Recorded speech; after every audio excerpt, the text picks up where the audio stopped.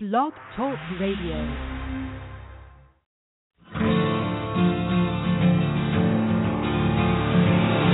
It's time to strap our boots on.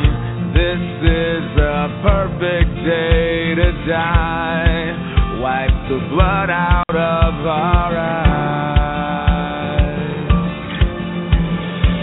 In this life there's no surrender, and there's nothing left for us to do.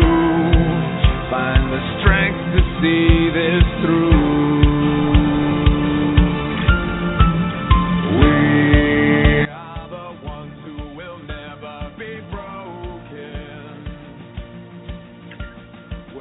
Hello, folks, and thank you once again for coming to Bard's Logic, Political Talk. Start of the... music's still playing there. Part of the growing conservative conversation, and also part of the Patriot Journalist Network. And you can find the Patriot Journalist Network by going to www.patriotjournalist.com. Also check out the show's website at www.patriotjournalist.com. I'm sorry, I'm just getting that again. At www.bardslogicpoliticaltalk.com. You can probably tell friends it has been a long week, both personally for me and professionally, as well as, wow, what a week that we have to talk about tonight with Donald Trump winning in large margin in the Nevada and South Carolina.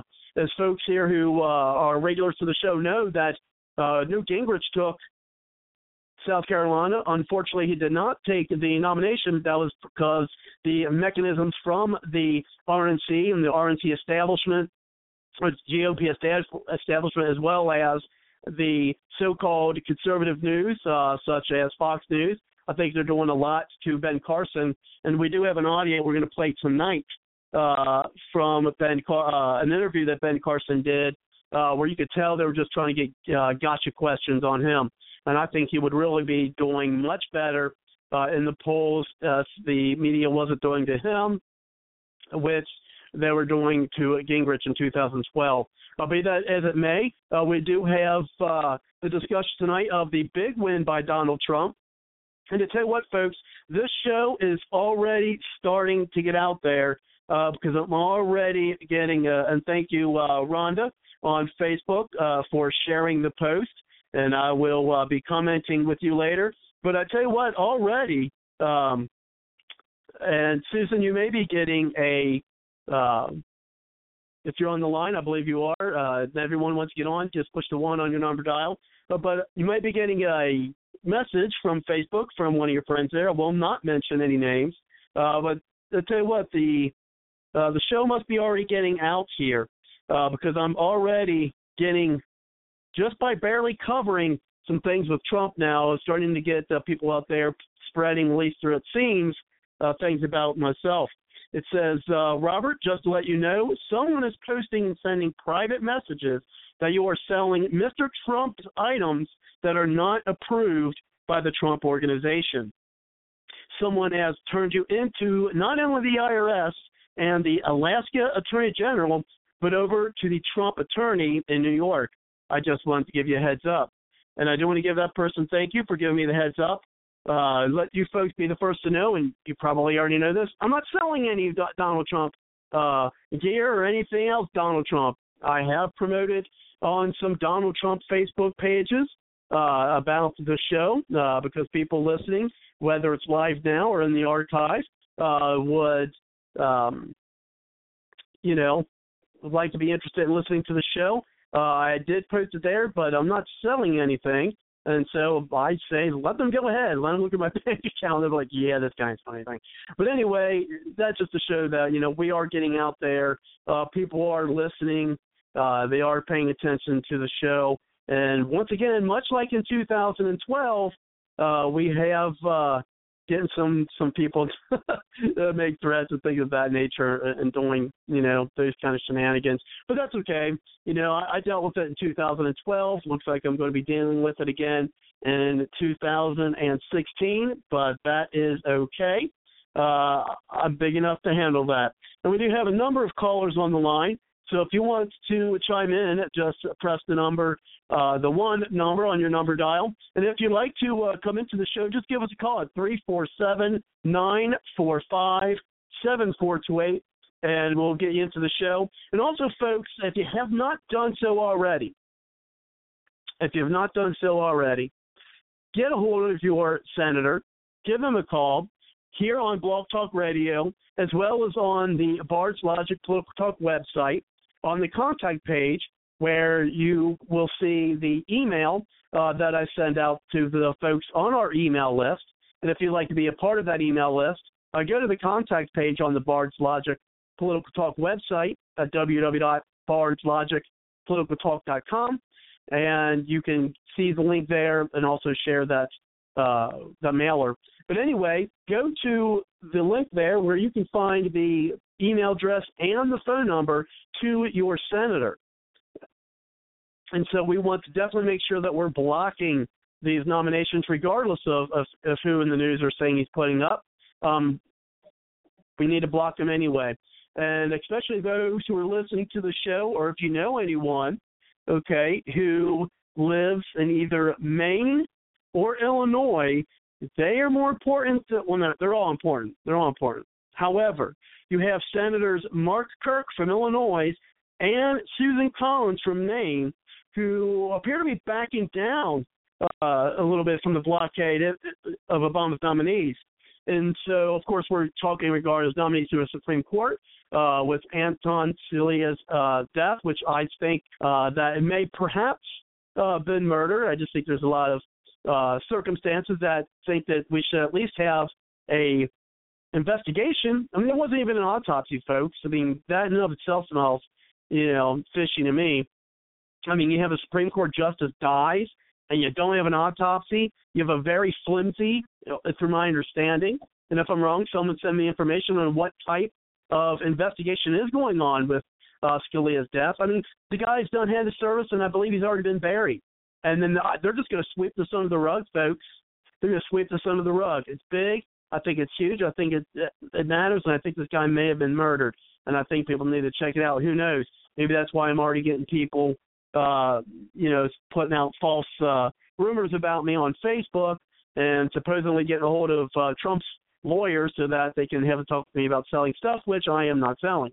So that should be interesting. But anyway, go there. Those two look like they're backing down. So we need to let them know that, look, if you vote for these nominees, when it comes to voting for you, we're voting you out. We've had people do campaigns like that before, folks. It never happens. We still keep getting these yahoos in there. We need to act. And act isn't just, doing some things on social media, which, getting the word out and conferencing with people and getting involved that way is important. But then we need to take it to the next step and actually have physical action. And part of that physical action is calling your senators and let them know that, hey, we're not going to be happy about this. We will work on voting you out. You need to make sure that you stay with your word and block these nominations. But as I said, we got some callers on the line who'd like to get in. We're just doing it in the order of them calling in. And the first person we've had called in is Susan. So let's go ahead and bring in. I've got some articles I'm going to read and go over as well. But first, let's go ahead and bring in Susan. Thank you very much, Susan, for coming to the show. How are you tonight? Hi, I'm fine. Thank you. Can you hear me? I can hear you great. Thank you. And while we have you on the line, Susan, for a little, are you there? Yes. Great. For a little promo for what we got going on this Saturday, it looks like it's going to be actually at 2:30 p.m. this Saturday afternoon. We're going to have a special edition of Bard's Logic Political Talk about we're going to do a live stream. That's what we're working on, doing a live stream from the debate there in Boise, Idaho. So folks can listen in on that this coming Saturday. Special edition of the Bard's Logic Political Talk at 2:30 Eastern Time. So, Susan, why don't you go ahead? I'm going to do some call screening here and tell us more about that, okay? Because you've been speaking with some folks who are working on that as well, correct? Yeah, I just got an email today and a bunch of explanation. I'm like, I just took my little iTablet I can't think it's an Apple something or other. And he set me up with he went into the Play Store and got me the microphone so I can record through that too.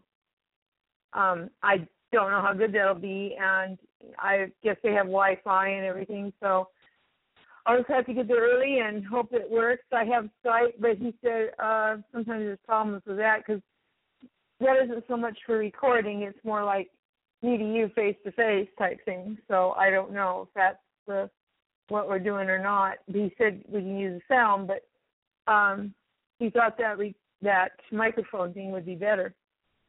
That was at the AT&T store.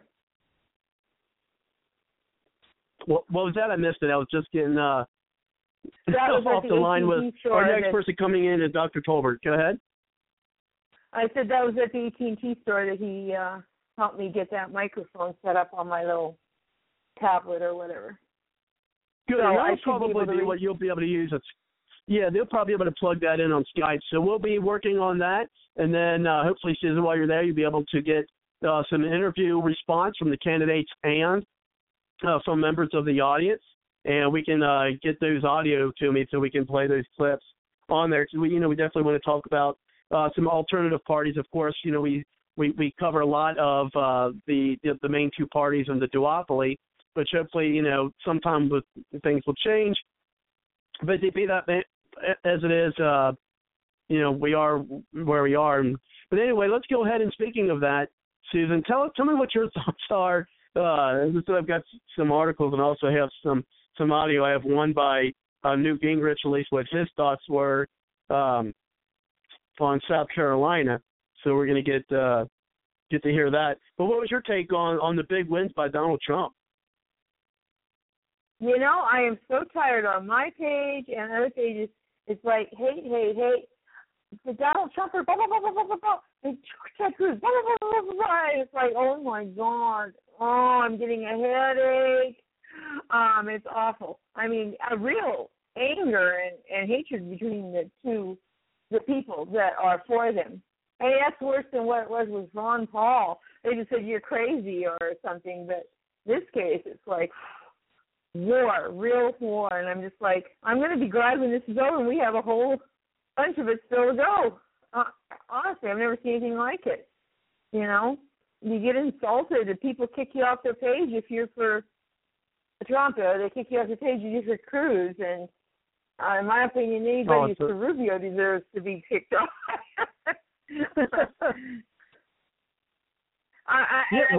Ted Cruz, something came on. Ted Cruz apologized.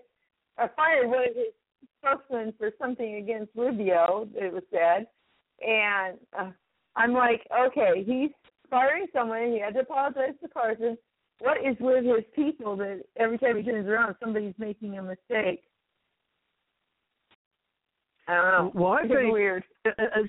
As things are looking right now, okay, as things are looking right now, I would say, because I know they're trying to position it where the last two candidates, and we're going to know pretty quickly in the next couple of weeks, okay, they have the next two candidates being, or the last two being like a Trump-Rubio. I think that's what the Republican Party is wanting to have things set up. And I'm getting some texts here, but I'm going to have to wait on that. But we're going to oh, my gosh, I'm getting tons of texts coming in. But anyway. It's supposedly Trump and Six's VP. That's what the rumors are going on. It's Kasich. I'm like, oh, gag me now. That's what I got from one place. I think and what they want to have set up is I think they want to set up the last two candidates to run, and I think things are going to shape up in the next couple of weeks, and it may, and hear me out, folks, and it may come to this where you're going to have a Trump-Rubio ticket because, unfortunately, I like Cruz better than I like Trump, truth be told. I mean, not Trump. I like Cruz better than I like Rubio, truth be told. Okay, but the thing is I'm already seeing Cruz, dwindle down. I really start seeing the support going to the wayside. And so I think after Super Tuesday, and certainly after the 15th of March, it's pretty much. I think it's going to be whittled down to 2 candidates, and it's going to be the candidates are going to be Trump and Rubio, and I think that's what the establishment and let's say even the Republican Party wants is between a Rubio and because you got your establishment candidate and you have the Donald Trump. But however, I think that's what they wanted, but I think that's going to hurt them. I think that will hurt the Republican Party, and this is why. Okay, Trump, I think, is going to get the nomination. I do think he's going to get the nomination. We'll see how that pans out. I kind of doubted it at first, but I mean, I'm starting to think so. If anyone thinks I'm wrong, that's fine. Let me know. Okay. You know, whether you're listening live, whether you're listening on the podcast, you know, send me a message through the contact page on the website. Let me know, Robert, you're wrong. Shut up. It's going to be this guy for this reason. Tell me, fine. But I think it's going to be Trump, and I think it very well will be Rubio, Trump and Rubio, the last two. Here's where the bad thing comes to the Republican Party. If Donald Trump gets the nomination, as I said, I think he will, and there may be some shenanigans coming up with a convention. There's already been talk about, you know, Billy of a brokered convention. However, Paul Ryan already said that there wasn't going to be a brokered convention, but we'll see. Okay, but anyway, be that as, let's say with the scenario it's a Donald Trump, you know, and Marco Rubio. Here's where it hurts. Donald Trump's the nominee. I think it would be, and I would like to hear the panel's take on this and anyone else in the call what they think. Okay, and I think Trump gets the nominee, but I think, and people might want to stab me at this, I think it would be smart for Trump to pick, if he's going to pick anybody in the lineup, you know, and I'm not saying this is what I would like. I'm just saying this would probably would be politically smart for Trump to do, okay, is to have Rubio be his VP pick. It would, you know, make the establishment happy. Okay, he's young. He could say, okay, now he could get some experience as the, you know, as a vice president, maybe get him set up for a presidential run. Perhaps at this point some of his stances will change after he's actually seen how things are through that experience. So it makes them happy. They'll be able to get some of the Hispanic vote, so that covers that. So I think just for political expediency, it may be smart for Donald Trump to have Rubio be his running mate. However, if things get set up the way that I think they are going to be set up, or if not set up, at least happen, is that you're going to have these two people blasting on each other.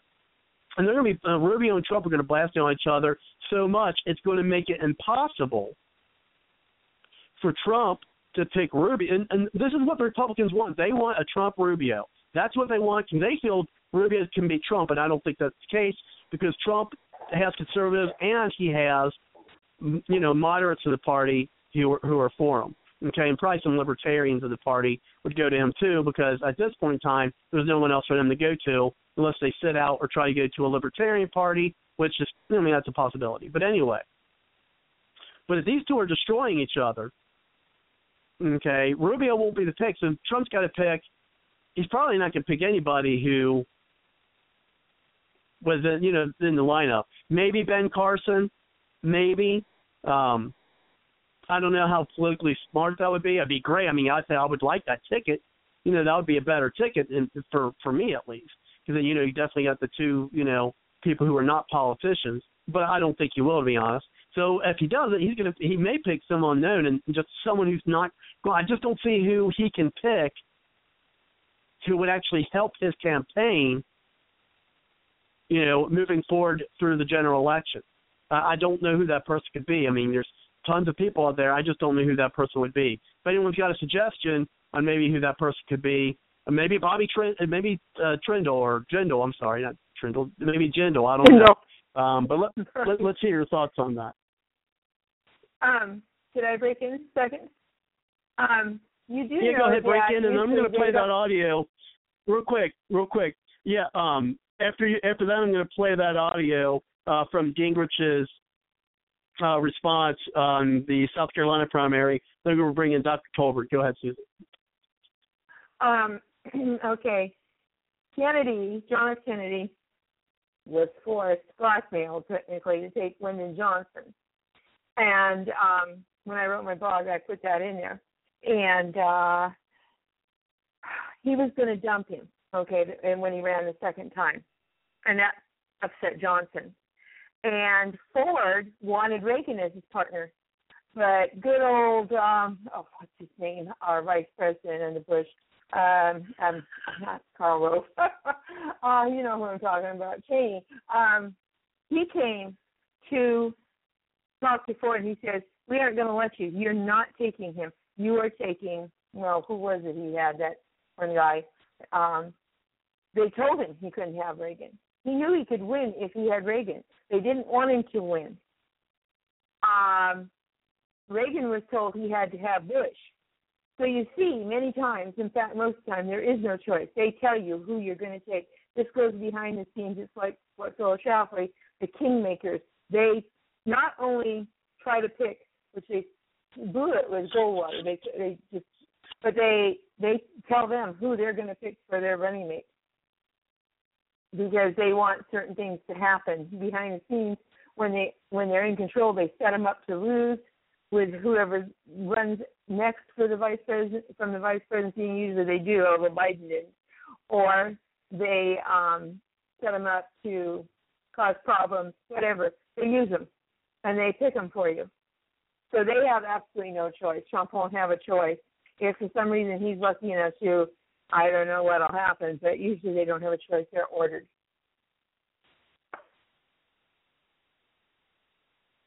Yeah, we'll see how that will pan out. And I've got an article here I'm going to read before I play the clip.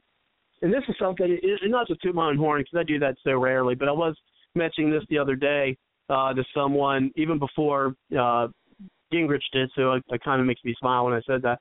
But they're doing the analysis. You keep hearing that, well, if this person drops out, then their votes will go to this candidate. And that, and this kind of goes along with what I was saying earlier with them wanting to have things put where it's finally a Trump and Rubio ticket, okay? And so when they were doing these votes go to this person, this votes go to that person, and most of them they're saying would go to Rubio, hoping that Rubio would actually be the one who will win the nomination, because all these votes, once Kasich drops out, and then when Cruz jumps out, and then whether Ben Carson drops out, then they feel that all these will add on to Cruz, and Trump has hit a ceiling.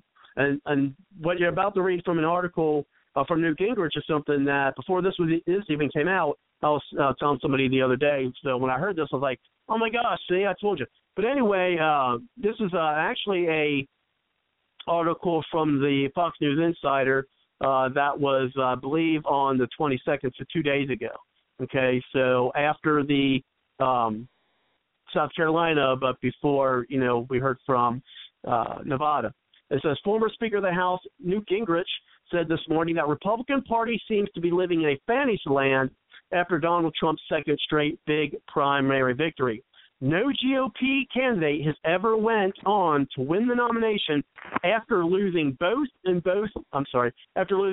both New Hampshire and South Carolina. Gingrich noted that when you combine all the so-called outsider candidates, and this is the part that I was talking about before I even heard him talk or seen this article, candidates Trump, Cruz, and Ben Carson, they total more than 60% of the vote. So Donald Trump is tapping into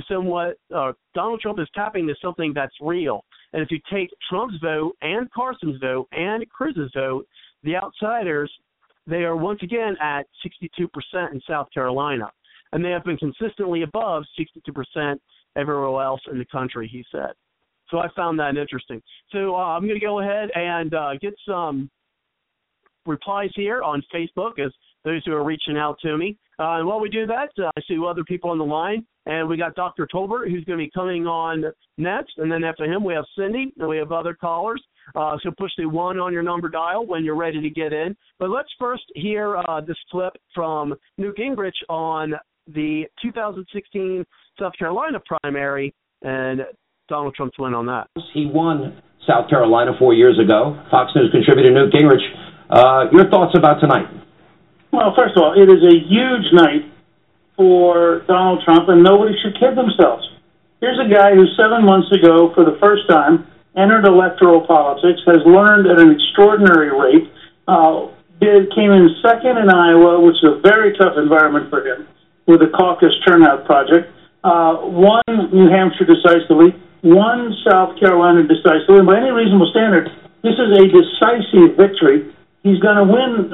If you look at the numbers in Nevada right now, and the fact they only have a few days to turn it around, he's going to win Nevada.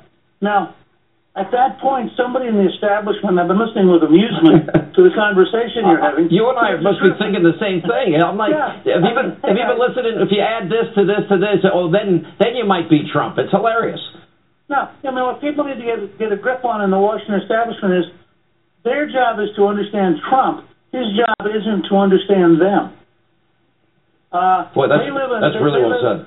You know, they live in a world of ideas and details and policy programs and long papers and, you know, conferences on ideas. This guy lives in a world of making very big decisions, doing very big things, you know, and I think he should start keeping a list. Will there be a wall and how soon? Will he, in fact, have gotten through a dramatic change in health care and how soon? Will he, in fact, rethink our policy in the Middle East and how soon? But these are future-oriented, and that's the base of his support, is people who are sick and tired of the day-to-day baloney that has dominated American politics. And it's also a very simple rule. If you think Washington's so sick you want someone to kick over the table, then you like Donald Trump and you frankly don't care about the details. And remember, between Trump, Cruz, and Carson, 62% of South Carolina Republicans voted for very dramatic change. Mr. Speaker, let me ask you this, because I watch with amusement, and maybe I'll even add the word a little bit of frustration tonight, because I was watching people with their, and I was flipping channels all over the place, like a lot of us do in the news business, and I'm watching this person say, well, if you add this person's numbers to that person's numbers to this person's numbers, then you might be in a position where Trump's really in trouble now, and I'd be very worried if I'm Donald Trump at this point. And I'm thinking, he just won South Carolina by a huge margin. He just won, you know, New Hampshire by a huge margin. Let me give you a simple analogy. As you know, Cliff and I are big Green Bay fans and actually own one share of stock. Now, if we could have borrowed the Denver defense for that game at Arizona, Green Bay could have gotten into the playoffs. And if we would have won the Super Bowl.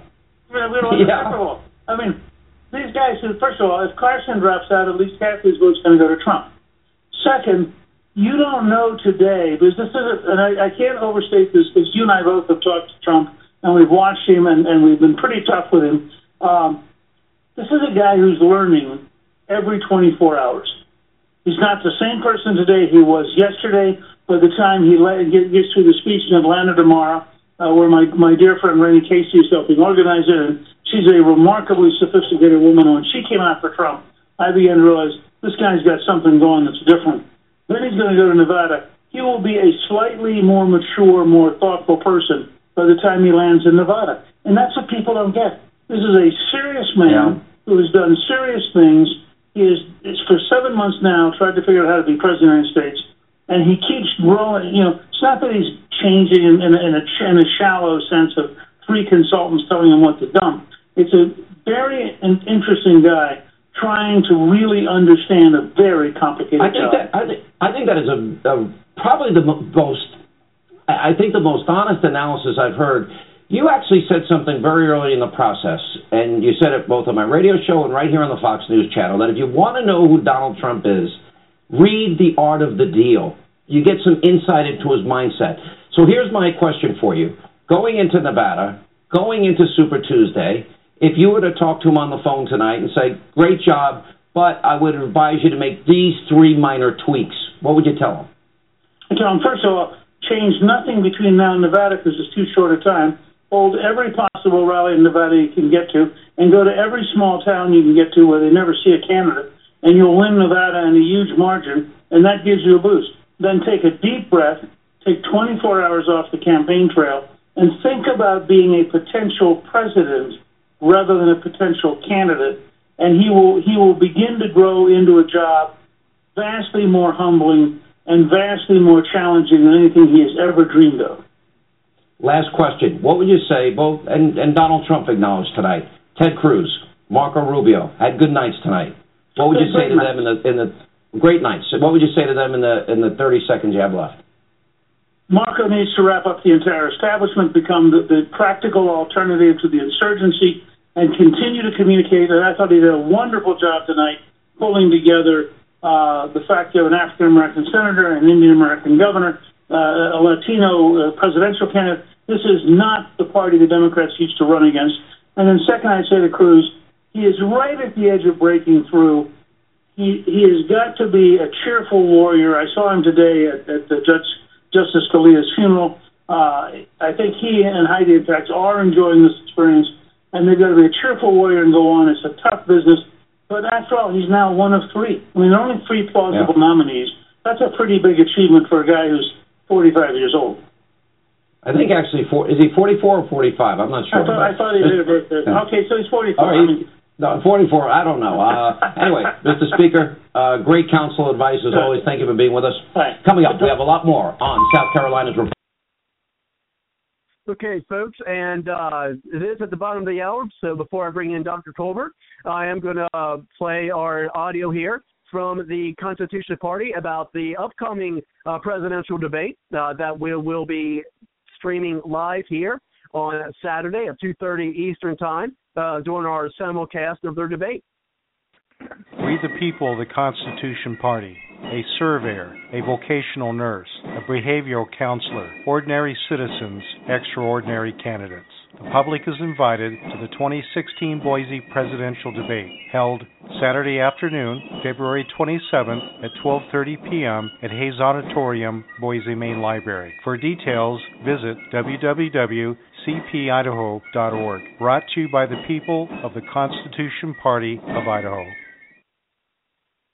And folks, that is 12:30 p.m. Mountain Time this Saturday. If you're on the East Coast, that makes it at 2:30 p.m. Eastern Time, and 1:30 Central, and 11:30 a.m. in the West. So that is the times. And again, this show at 2:30 Eastern Time this Saturday. Look forward to you hearing that being simulcast here live on the show. Looking forward to it. Pretty exciting stuff. And so let's go ahead and bring in Dr. Colbert, and then I want to make some other comments, but I'm not going to keep saying let's bring him in and then not. I want to make some more comments. So thank you very much, Dr. Colbert, for coming to the show. How are you tonight? I'm doing well. Thank you, Robert. I appreciate the opportunity. It's, of course, 10:30 here in Eastern Standard Time, and I don't get often a chance to get on your show, but there was a couple issues that I just felt that were important, and since your show's now getting such great coverage, I thought it would be good to voice these concerns. So I'd like to take on number one is that Rubio is 45 this year. He was born in 1971. His parents were not naturalized until 1974. Rubio is not a natural citizen according to the Constitution. His parents never did file naturalization paperwork for him in 1974. So the subject matter would be, is he eligible?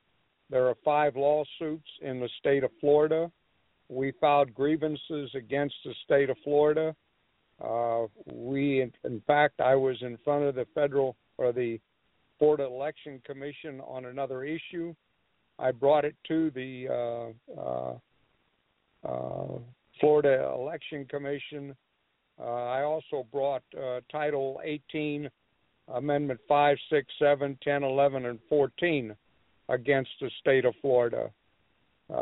So I'll close that issue with that because that is on our web. They can read the article under CFABamerica.com. On Monday, we had the 3 constitutional candidates on Blog Talk Radio with Sally. We'll be posting that link tomorrow if anybody cares to listen to another political party. The third issue, there is 9 candidates running for the U.S. Senate in Florida, taking Rubio's job. I am the only no-party-affiliated candidate, and I'm running for the United States Senate. And needless to say, we continually only hear about the Democrats and the Republican Party. The real issue tonight was the EPA with me. I just wanted to give everybody a little bit of background because I do get very involved, and I'm getting really involved in my article that I'm writing now on the EPA. And it's parallel to the vote that is or had been taken 5-4 to not allow the EPA to get involved with the mercury issue and the climate control issues with the United Nations, and the President of the United States has been in support of. Prior to the justice's, we'll call it assassination, or death, if you want to go that way, there was a guess whether it took place on the 11th, the 12th, or the 13th, and that the death certificate originally was issued without a person on hand, and there was supposed to be an autopsy that was issued, but that has been squelched, and it's hard to say. Obama and Scalia had a meeting 2 hours prior to the death of Justice Scalia. There's several articles talking about how Obama came in Air Force One and how there was another airplane there and how the other airplane left with fighter jet escorts and Air Force One did not have it, where Scalia and Obama were in conference. There's also the issue of a lot of people not being aware of that Texas is mainly the greatest contributor of energy of any of the other states. 1/5 of our crude oil, 1/4 of our nation's fuel supply, 1/4 of our gas, and manufacture approximately 60% of our chemicals. So when you look at and you ask yourself and you put these coincidences together and you think of the May hearing with Scalia not being there, who was against the APA and who supported the Constitution's under Article 8 of the Constitution, the elimination or the clarification of Congress's authority, which does not include the EPA, and you put that together with the Article Amendment 10, which not in the Constitution belongs to the state, and then you follow that with the Fifth Amendment, and there's court cases and hearings now being taken and put forth in the Fifth Amendment. So when you look at who Scalia was, his Catholic background, his ties, the fact that he was on a ranch in Texas of a multi-billionaire, how Obama was tied in with that individual, the production and the impact of production if EPA gets its way on Texas, why Obama would want to put another person in front of the Supreme Court, why the Democrats would not want it to happen, and this is a point people are missing.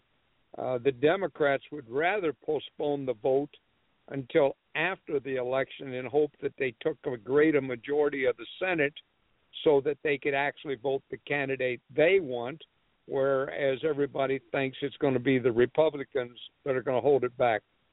So there's a lot of issues right now that people aren't fully comprehending. Number one, people that are not Democrats and Republicans, such as the Constitutional Party, no party affiliated or independents, are not being picked up by the press. Number two, that there are violations of the U.S. Constitution. Several of the states do not require a candidate to prove their citizenship. If they're a Democrat or Republican, they only need to prove it if they are no party affiliated. And 3, the biggest impact of what's going to be happening in America is the United Nations, the Illuminatis, the Jesuits, the EPA, the control of the water and the land, the Obama's administration. So if you look at the Chief Justice, you look at the violations of the Constitution, you look at the fact that there is no coincidence that these two men met and that Obama wanted him to change his vote so that he would vote that the EPA would have the right and that co-production and everything would fall into this, which gives the authority to the United Nations actually to take it over. One other thing I want to throw out there is Agenda 21. Cruz's wife is very much involved into Agenda 21. So when people review the history of who's politically eligible, they look at where does the money come from, they look at the EPA and the coincidences and the political parties. I would recommend that everybody start looking at one of the other 1,400 candidates that are currently registered for the President of the United States. So that's kind of what I wanted to bring forth to you tonight, Robert.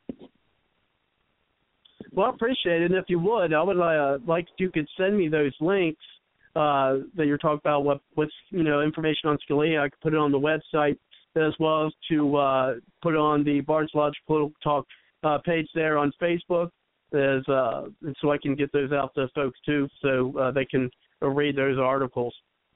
And speaking of articles, I emailed that to you earlier. I'm sorry, I did email that to you already. Oh, all those links? Okay. I'll double check go through my emails. And speaking of articles, check out and subscribe to the Bard's Logic Political Talks subscription to our media page, which you can go to the website at www.bardslogicpoliticaltalk.com. Go to the Bard's Logic newsroom, where you can subscribe to the newsletter, where you could get some updates. It is something new. So I'd like some feedback as well. So if you subscribe and tell me what you think about it, tell me about what you think about the articles that are on that page, as well as, and the logistics. Is it working well for you? Is it not? Are you getting updates on a timely manner, things of that nature? That can really help me make things better for you who are going to be accessing those articles. And you can contact me by going to the contact page of the website, as well as you'll see there, if you scroll down, you'll be able to see the emailer that I occasionally send out to folks to tell them information about the upcoming and the previous shows. So check that out at www.bardslogicpoliticaltalk.com. And there's most other pages. And also check out the Give page. Now, that ain't anything given to me on that page. What that is you can help with the Patriot Journalists Network. You can help with the Newt Gingrich to help pay off his 2012 debt. We also have some organizations on there, such as the Kelsey Ray Project, as well as the Sheldrick Wildlife Trust, with Cancer Free Kids, and the Angel Heart Farm. And on our Give page, you'll be able to find these great organizations links to their organizations and their websites.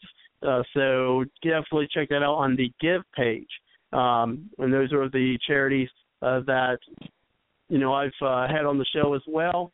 And so also, of course, be nice to be able to give to them too. So really appreciate that.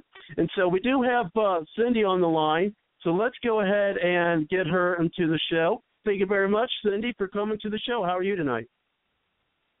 Well, I'm doing okay considering. There's a lot of stuff going on, and I don't even know where to start, but there's a lot going on. So First of all, Dr. Talbert, thanks for coming on. Good to hear from you, Sue. And I got to ask Dr. Talbert, does he think that Cruz is natural born, or is he also not natural born? According to the Constitution, Cindy, it states, and Cruz uses this argument, he gets into McCain, and he said, well, if McCain's a citizen and he was born in Panama, and McCain's parents, and I'm going to use the word S, were U.S. citizens, and he was born in Panama, then I'm eligible. And then the answer is, of course, McCain's parents were working for an embassy, and they were parents. So then what Cruz does, he says, well, then you got Romney. And Romney's parents, again with the word S, he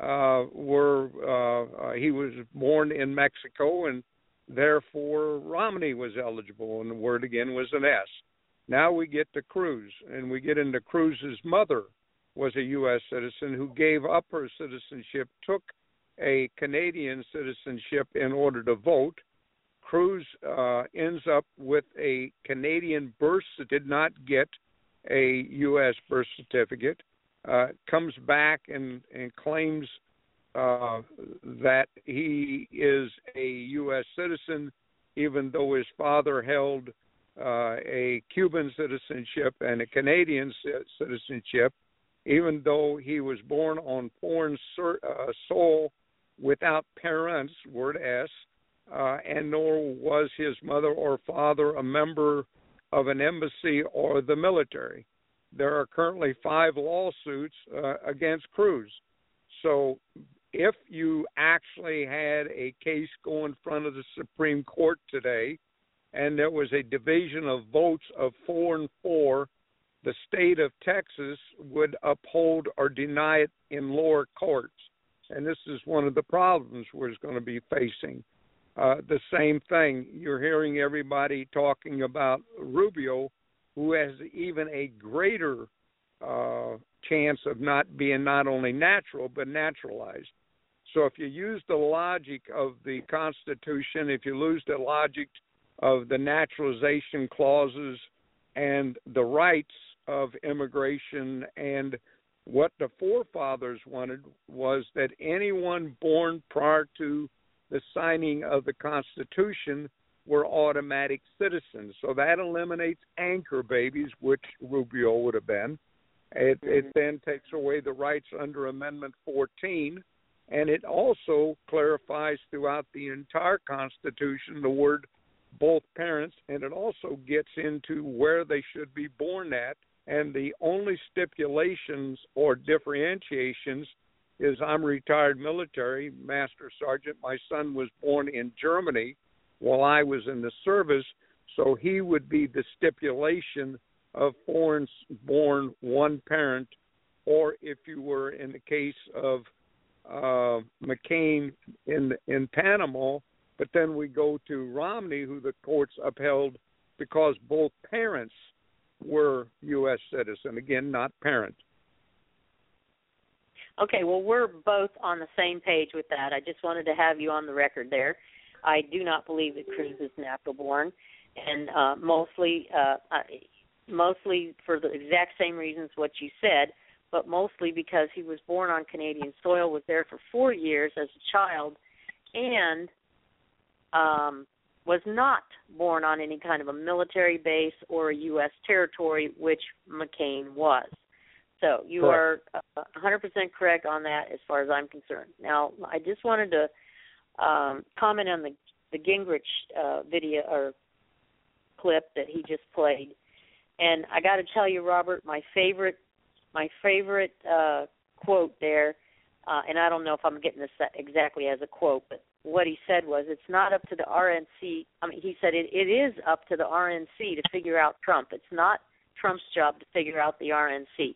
And he is so dead on with that. And I think the interviewer was very clear about that was something that he hadn't thought of before. And, you know, a lot of people in the RNC are not thinking like that. They have an entitlement mentality that because they're at the top and they're the leadership, that everybody ought to be on their page, and as what they need to do is open their eyes, take off the blinders, and look at what their population, what is their membership, Republican membership, what are they doing, what are they saying, what do they want? Because we've come to the point where they have so totally ignored us that we've had it. We've had it.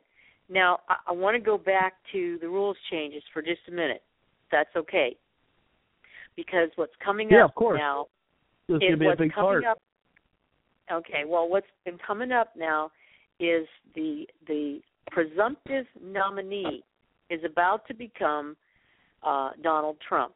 Now, if you will recall, the rules changes in 2012, which were designed to squelch the upswelling of the non-establishment candidates who were coming along.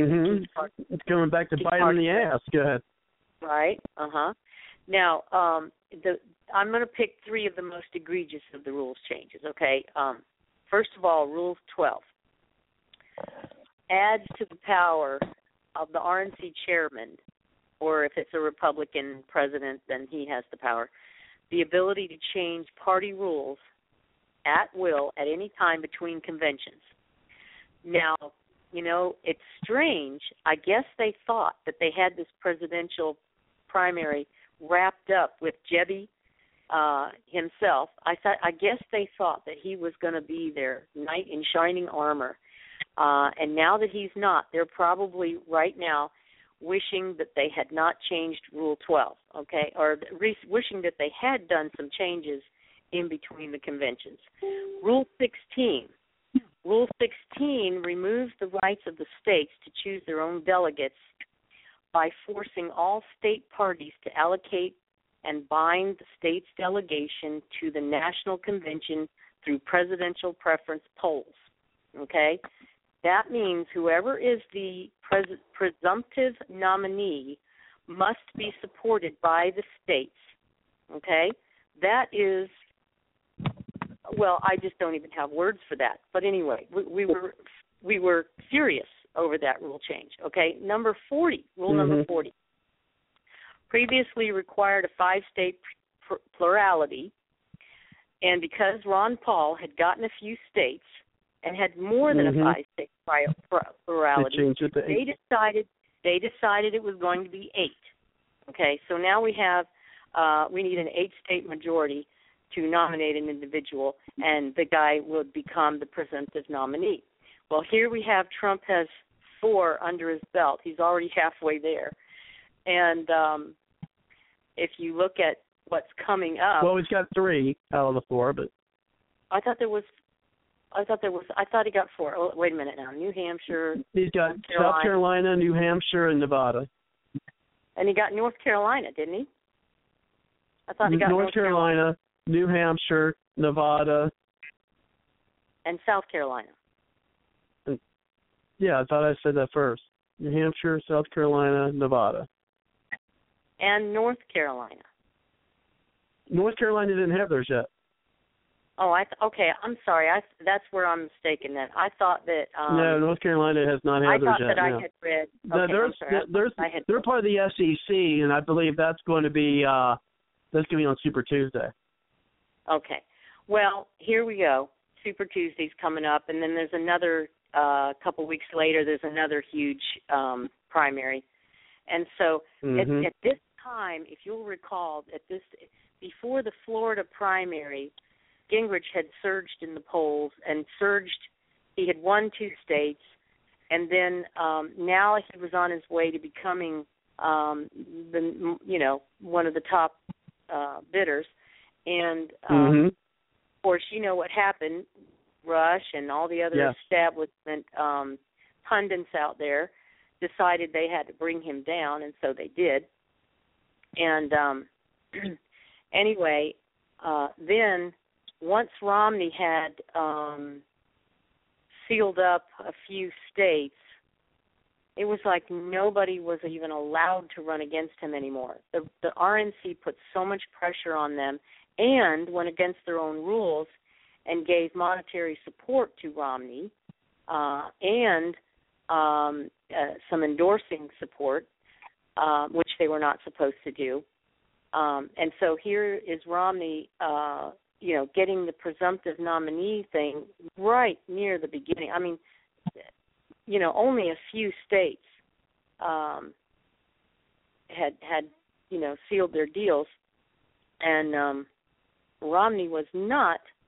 If you'll remember, he never got any more than about 30% of the vote, but because there were so many candidates, like there kind of was at the beginning of this year, he didn't have to. And here's the thing, he got 30% or less. That meant that 60% of the nation did not want the presumptive nominee, did not want that establishment candidate. And so they got their Romney, and, Newt Gingrich warned Ginsburg. I'm sorry, it wasn't Newt, it was Morton Blackwell. He warned Ginsburg at the convention that his rules changes, his power grabs were going to hurt the Romney campaign because they were going to outrage the grassroots conservative people. And he absolutely ignored him. Romney's campaign and Ginsburg, which was the head of Romney's campaign, just totally just ran right over Blackwell, made it impossible for him to come and deliver the letter of disagreement. What's the word they use? We have the committee, the National Rules Committee, Republican National Rules Committee, had their rules all set. The rule states that if there is a letter of disagreement, it's another word, there's another word for it, but anyway, this letter of disagreement needs to be presented to the Rules Committee in their final meeting, and at that point they begin a debating process on the letter of disagreement. They made sure that Mr. Blackwell did not, and the whole Virginia delegation, by the way, they made sure that they never made it to the convention to deliver that letter. His bus went around and around and around and around. First of all, it was an hour late leaving the hotel for no apparent reason. Second of all, it went around and around and around like it was lost or something. But you and I were there, and I know where I was sitting, I watched a big white bus go around and around and around, same people in it.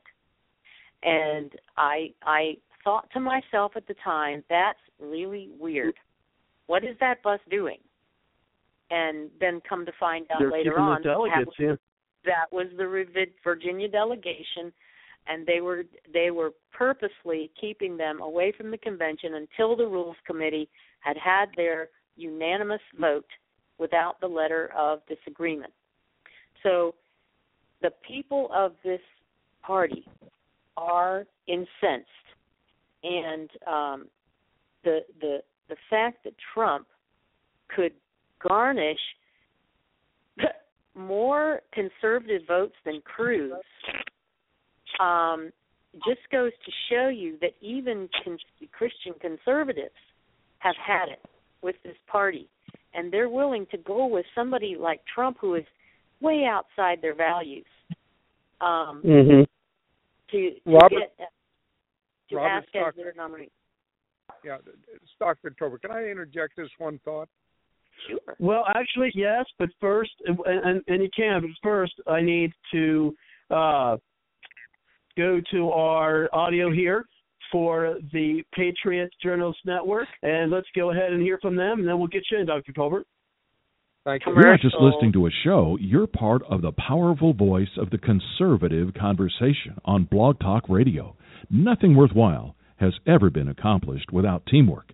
PJNet invites you to help make a difference by adding your voice to the team grassroots conservatives working together to take our country back. To find out more, Check out the PJNet hashtag and visit our website at patriotjournalist.com. Let PJNet add our muscle to your hustle. Then definitely, folks, check out the Patriot Journalist Network by going to www.patriotjournalist.com.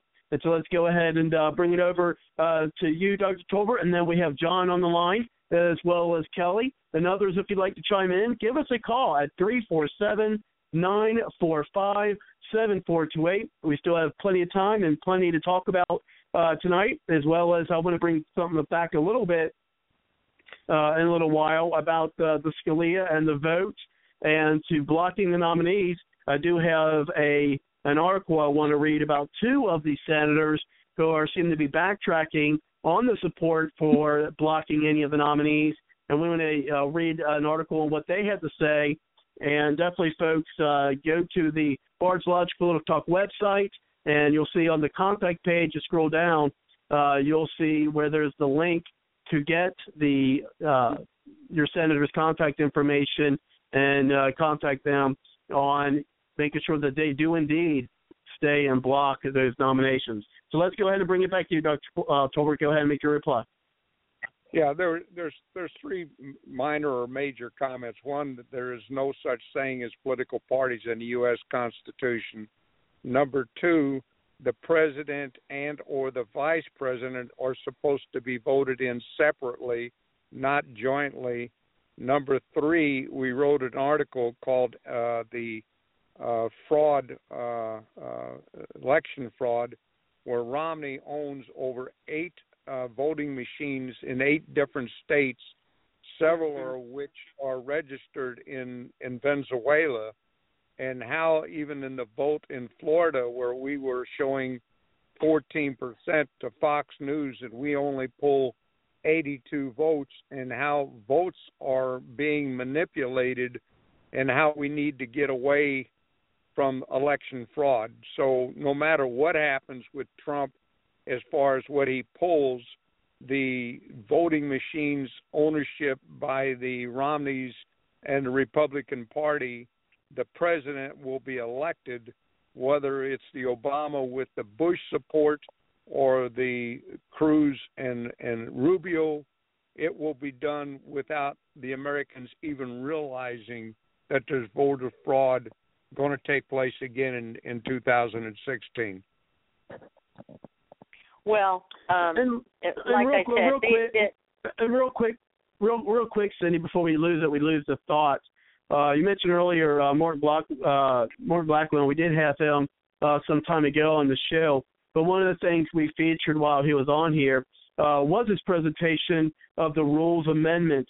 And just to kind of refresh people's memory of that, I do have a brief audio here. It's only about 6 minutes, 6.5 minutes. And so let's go ahead and hear from that. And then we'll bring it back to you, Cindy. Then we're going to bring in John. And then we have Kelly. Then we have other callers. And then we want to bring it back to you too, Susan, so we can bring it back around in our roundtable discussion.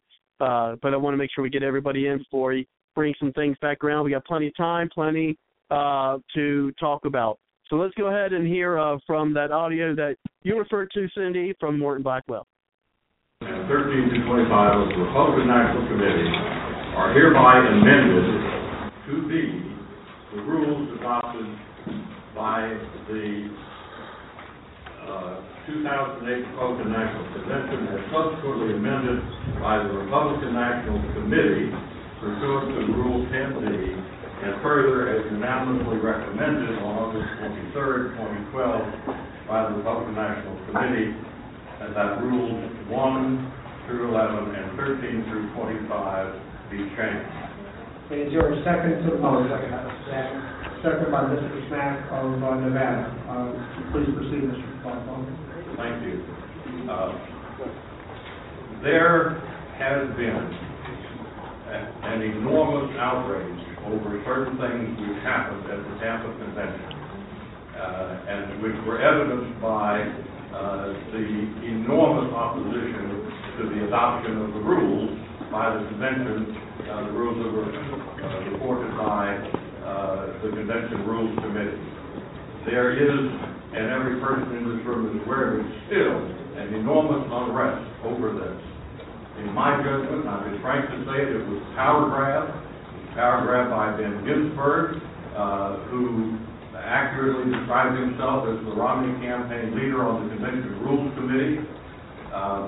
And there is considerable outrage, and we have, I believe, here an opportunity to demonstrate to grassroots people that we want to join the Republican Party, that we reject this matter of power grab. And so that's what my proposal would do. I've handed out to you a multi-page thing here, which includes the text of the rule changes as the rules would read from what they are now, going back to the provisions that were adopted unanimously by the Republican National Committee the day before the Rules Committee meeting. I think a clear repudiation of what was done there is important. Many people have described what was happening as an outrage. It's been described as a travesty. There's hardly a negative term that hasn't been used to describe this. And we have the opportunity to pass this resolution. And then, after we have passed it, those elements of the rules which were changed, which are not objectionable, can easily be added onto the rules, so we do not lose any of the good work of the Convention Rules Committee. But I think we need a clear demonstration to the grassroots people we want in our party that we are not in favor of concentrating power. We want power to flow from the bottom up. We want to treat newcomers fairly, politely, and where possible, cordially.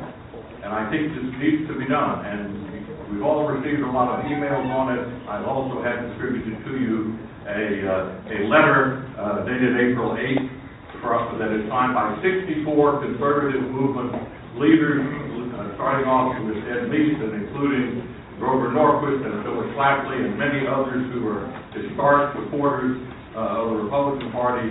They see that this is important.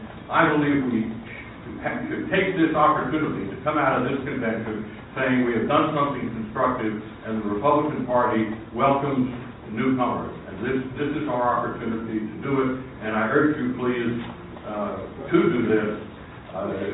Chairman Freeland has told me that he would support a record vote on my proposal, and I'm going to request a record vote on this so that we all have an opportunity to express ourselves and so that everybody can know how we vote on this matter of repudiating the power grabs that took place in Tampa. Thank you. Thank you. Is there additional discussion?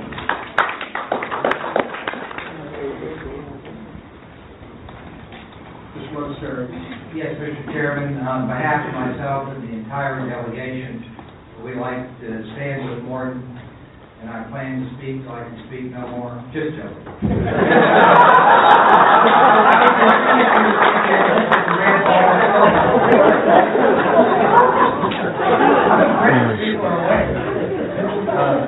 I don't think it's any accident that probably arguably the two most grassroots parties in the RNC, the state of Virginia, which I understand has as many as 18 or 20,000 grassroots delegates at their state convention in the past, and Texas, which did have the largest state convention this year, we have 18,000 delegates and alternates, that those two parties, which try to really pay attention to their grassroots, are in the same position on this. We are getting hundreds and hundreds of emails from delegates to our state convention. Every one of them wants us to go back to the prior rules. As I've traveled the state of Texas, and I do that extensively, everybody, at every meeting we get asked about this. I have yet to have a single person in our state tell us that they want to maintain the current rules. So if we're going to truly be a grassroots party, I think we need to listen to our grassroots. I understand the arguments that some make that this is not against the grassroots, but I have news for you all. It's interpreted that way. So I think we need to make a strong statement that this party is not top-down, this party is bottom-up, and guess what? We've listened. And wasn't that what the Growth and Opportunity Project is supposed to be all about? Thank you for your attention.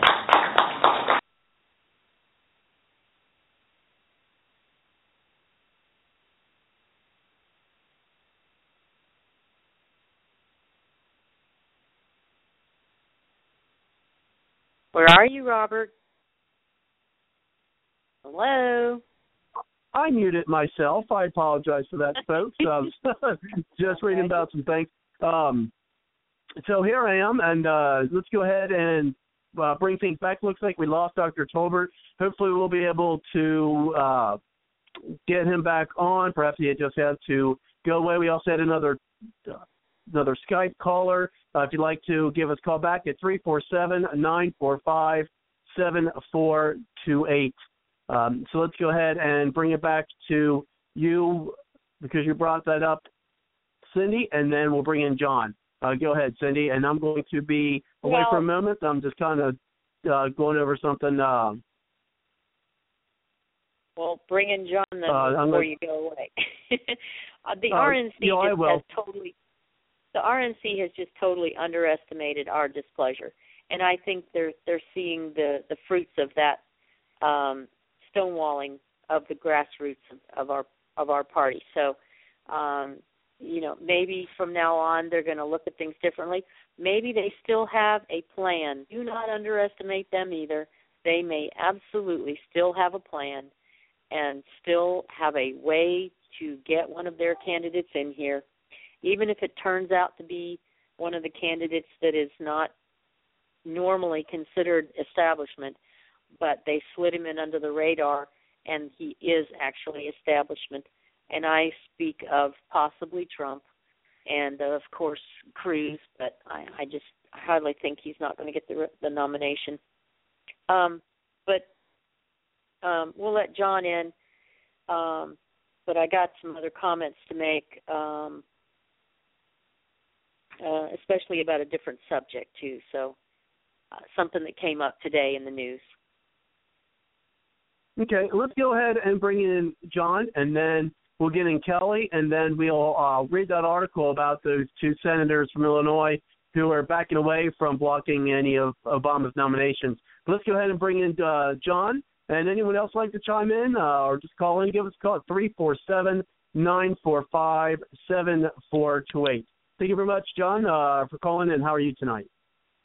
Oh, I'm doing fine, thank you. It sounds like everybody else here is doing fine, too. Stay on, because this kind of spurred from when he was talking earlier, and it goes back to a show, I don't know if it's last week or the week before. So if Rubio and Cruz are ineligible because they're not natural-born citizens, and they get the nominee, does anybody think that the Democrats aren't going to try to use illegal means to get them disqualified in order to just usher in their own candidate? Does anybody know? I'm not sure. Say that again. Rubio and Ted Cruz are supposedly ineligible. They're not natural-born citizens as depicted. Okay? So if everybody keeps turning a blind eye to this issue and either one of them gets nominated as the Republican nominee, and in the general election, do we think that the Democrats are going to continue to just turn a blind eye to it, or do you think they're going to actually push that in the courts in order to disqualify Cruz or Rubio in order to usher in their own candidate? I just think that's a setup. No. Okay, I tell you the reason I don't think. Now, this is all conjecture. We can only offer an opinion because we're not in the thick of all these people. But I fully believe that the globalists have this all under control, and they want no borders. And so the quicker they can get our Constitution completely revamped to where anybody can be our president, the better off for them. They don't care if it's a Republican or a Democrat because they're all together. All the ones at the top are all together in the globalist, the New World Order agenda, okay? So I don't think they care if Cruz or Rubio gets the nomination as long as they are part of the New World Order. Now, is Cruz part of the New World Order? Dr. Tolbert talked about that, said he was. I wanted to ask him what information he had on that. The only thing I know of for sure is that his wife Heidi was a member of the CFR. That's the only thing, and plus she is vice president in the come on now, what's the bank that she's vice president of? Somebody help me. Goldman Sachs? Goldman Sachs. Yeah, Goldman Sachs. Sorry, yes. She's vice president of Goldman Sachs, which was probably one of the very first to get the bailout money under Obama. Actually, that would have come under Bush, I believe. Yeah. So anyway, those two things place her smack dab in the middle of the globalists. Does it place Cruz there? I don't know. We've seen a lot of political couples that seem to go separate ways, and they think differently, but they all tend to meld together into one anyway. You've got, Schwarzenegger and the Kennedy girl. You've got, what's his name with the bald head, and his wife. They're both, opposite ends. But when you really look at them closely, they're both in the middle of the New World Order. So if that is their strategy, I'd kind of be surprised if they just wanted to wait and see if these non-Americans got the nomination, because then you would see a really hard push towards getting Hillary indicted for all sorts of criminal activities. So that's just my opinion, though. Yeah, I understand. I appreciate your feedback, because definitely it just strengthens us all to discuss these so we can all grow in wisdom and knowledge from each other. But to me, your comment implies that everybody's just going to turn a blind eye to the Constitution. But you have there's about 3 or 4 different lawsuits already against Cruz, and I don't know how many against Rubio. So that assumes that the courts are going to turn a blind eye and just say, oh, these are negligent lawsuits. These people are natural born.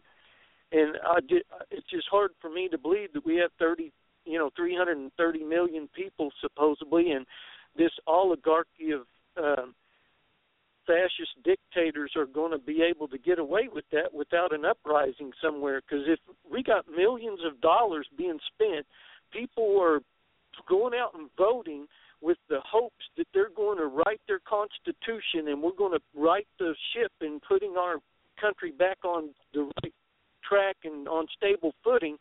They're being defrauded of their privilege and right of self-determined governance. Who do we sue? The RNC, the FEC, the federal, our Congress, or all of them? I mean, I don't have a lot of trust in our Justice Department right now. I don't know that's where I'd lay my trust at. Pin my hopes. I just don't think I'd pin them there. You'll remember. Well, you weren't on the show back then. You're a relatively new listener, John. But back in 2012, there were lawsuits against Romney, and because he did not necessarily win the nomination for president fairly. And there was a lot of fraud that went on within our party. And so some people within our party, delegates to the convention, people high up in the parties at different states, actually filed lawsuits against the RNC. And these lawsuits went to, one was the Ninth Circuit in California, which is one of the most liberal of all the justices. You would think that they would just want to create all kinds of havoc for the Republican Party and decide against Romney, right? They didn't. There were other lawsuits. Nothing went anywhere. And if you'll recall, there were many, Sheriff Arpaio and other people filed lawsuits against Obama not having having a made up birth certificate and a stolen Social Security number. So, and they totally just, kicked all of that out of the courts, and they had really airtight evidence on them. Yeah.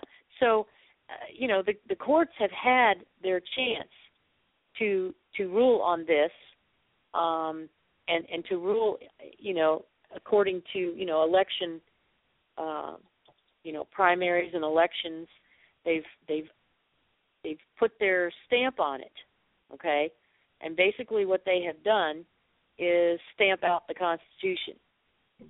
We have not been able to trust them so far. Stamp the Constitution in that way, I mean, we're really talking vague and generalized here, so we don't really know the details. But doing it, even in the way it seems that it's being done, you would think that little by little, more and more, we the people would realize that justice is just deteriorating faster and faster, and it's just ushering in anarchy. Every man for himself, eat or be eaten, take or be taken. I mean, I don't understand how they think that we're not going to have a revolution if these people don't actually start living up to, we all get to decide, what the laws and rules and all are, because we're equal citizens, and then we have equal rights to self-determined governance. And if we are deprived of our right to exercise our ownership of a self-determined governing people, then we have the right to put on our George Washington hat and kick King George of Britain's rear. Well, they are absolutely. They are counting on that. That's the reason they have over 600 detention camps built all around. These FEMA camps built all around are for just that occurrence. They are waiting for that UN to happen. Thing? Is that like the UN Jade Helm thing? Well, the Jade Helm was just it didn't get as big as they wanted it to because they kind of got outed. But basically, yes, it's that way, and that and they are expecting. Well, I don't think they need Jade Helm in order to squelch a physical revolution here. A voters' revolution, they probably they'll have a lot of trouble because it could become very obvious if they try as much voter fraud as they might need to have. It would have to be huge voter fraud for them to not get away with their voter fraud. Now, you've got True the Vote, and that's a marvelous organization out there in Texas. It's nationwide now, and they're doing a fantastic job of cleaning up the rolls of these voter rolls of all the different states and taking off the names of people who either are dead, moved away, illegal, felons. I mean, you name it. They're still on the books. And when the name is on the book and the guy doesn't come to vote, they just send someone else in there to vote, okay, in their place. And so you got people like that lady that got arrested that voted 10 times and then bragged about it. I mean, she didn't even think she could be prosecuted for that. She was so confident that no one was going to mess with her for voting 10 times. That's the kind of voter fraud, just in-your-face attitude that these people have.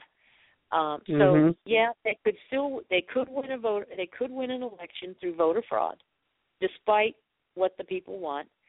But a voter revolution would have to include all the people getting completely on the same page, and you're going to have more than half of the country on that page. Otherwise, you've got all the entitlement people who want to have that government check come in the mail. They're the people who are deciding who wins our elections. And I was just reading a paper the other day of some guy who was writing just to that effect, that he did not think that there was going to be a chance for conservative voters to ever get our politician into the presidency again because of all those factions of people. You've got the illegal aliens, you've got African Americans. Which you're trying to get to let them vote. Right. You've got the women, the women's libers. You've got all these little subgroups of people who want their check to come in, or they want their free ride, their free pass to go behave any way they want to behave and force you and I to accept that behavior. And so all those people come together over here, and if they add up to more than 50%, we will never beat them in a presidential election again. So that's what we have facing us. Now let's go ahead, and at this point I want to go bring in Kelly to get his comments, and we're going to bring things back around to Susan, and then we'll go ahead and read that article that I want to get out for us. But if you're out there and you'd like to chime in or be a part of the show, looks like we only got about 33 minutes of the live portion of the show, but we will be going on. Time's going fast tonight. But we will go into our extended period. So give us a call at 347-945-7428. And if you'd like to chime in, give us a 1 on the number dial. Folks, I did reach back out to Dr. Tolbert and see if he was going to be able to come back on the show. I am still awaiting a reply from him to do so. So we'll wait and see what happens with that. But first, let's go ahead and get in Kelly. Kelly, thank you very much for coming to the show. How are you tonight? Hey, doing good. And, of course, you know, I'm a class clown. I was going to ask if Christina Tolbert was his daughter. You remember Christina Tolbert, the redhead that came on the show and talked about, you know, she was the one who did the other party debates with Larry King. That was huge. Yeah, well, the reason why I say that is because my Valentine's ad didn't work. I put an ad in the paper that said, fixer-upper man seeks codependent woman.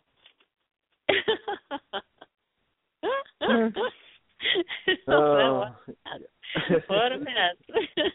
Yeah, no phone calls, so I was going to ask him. But anyway, all right.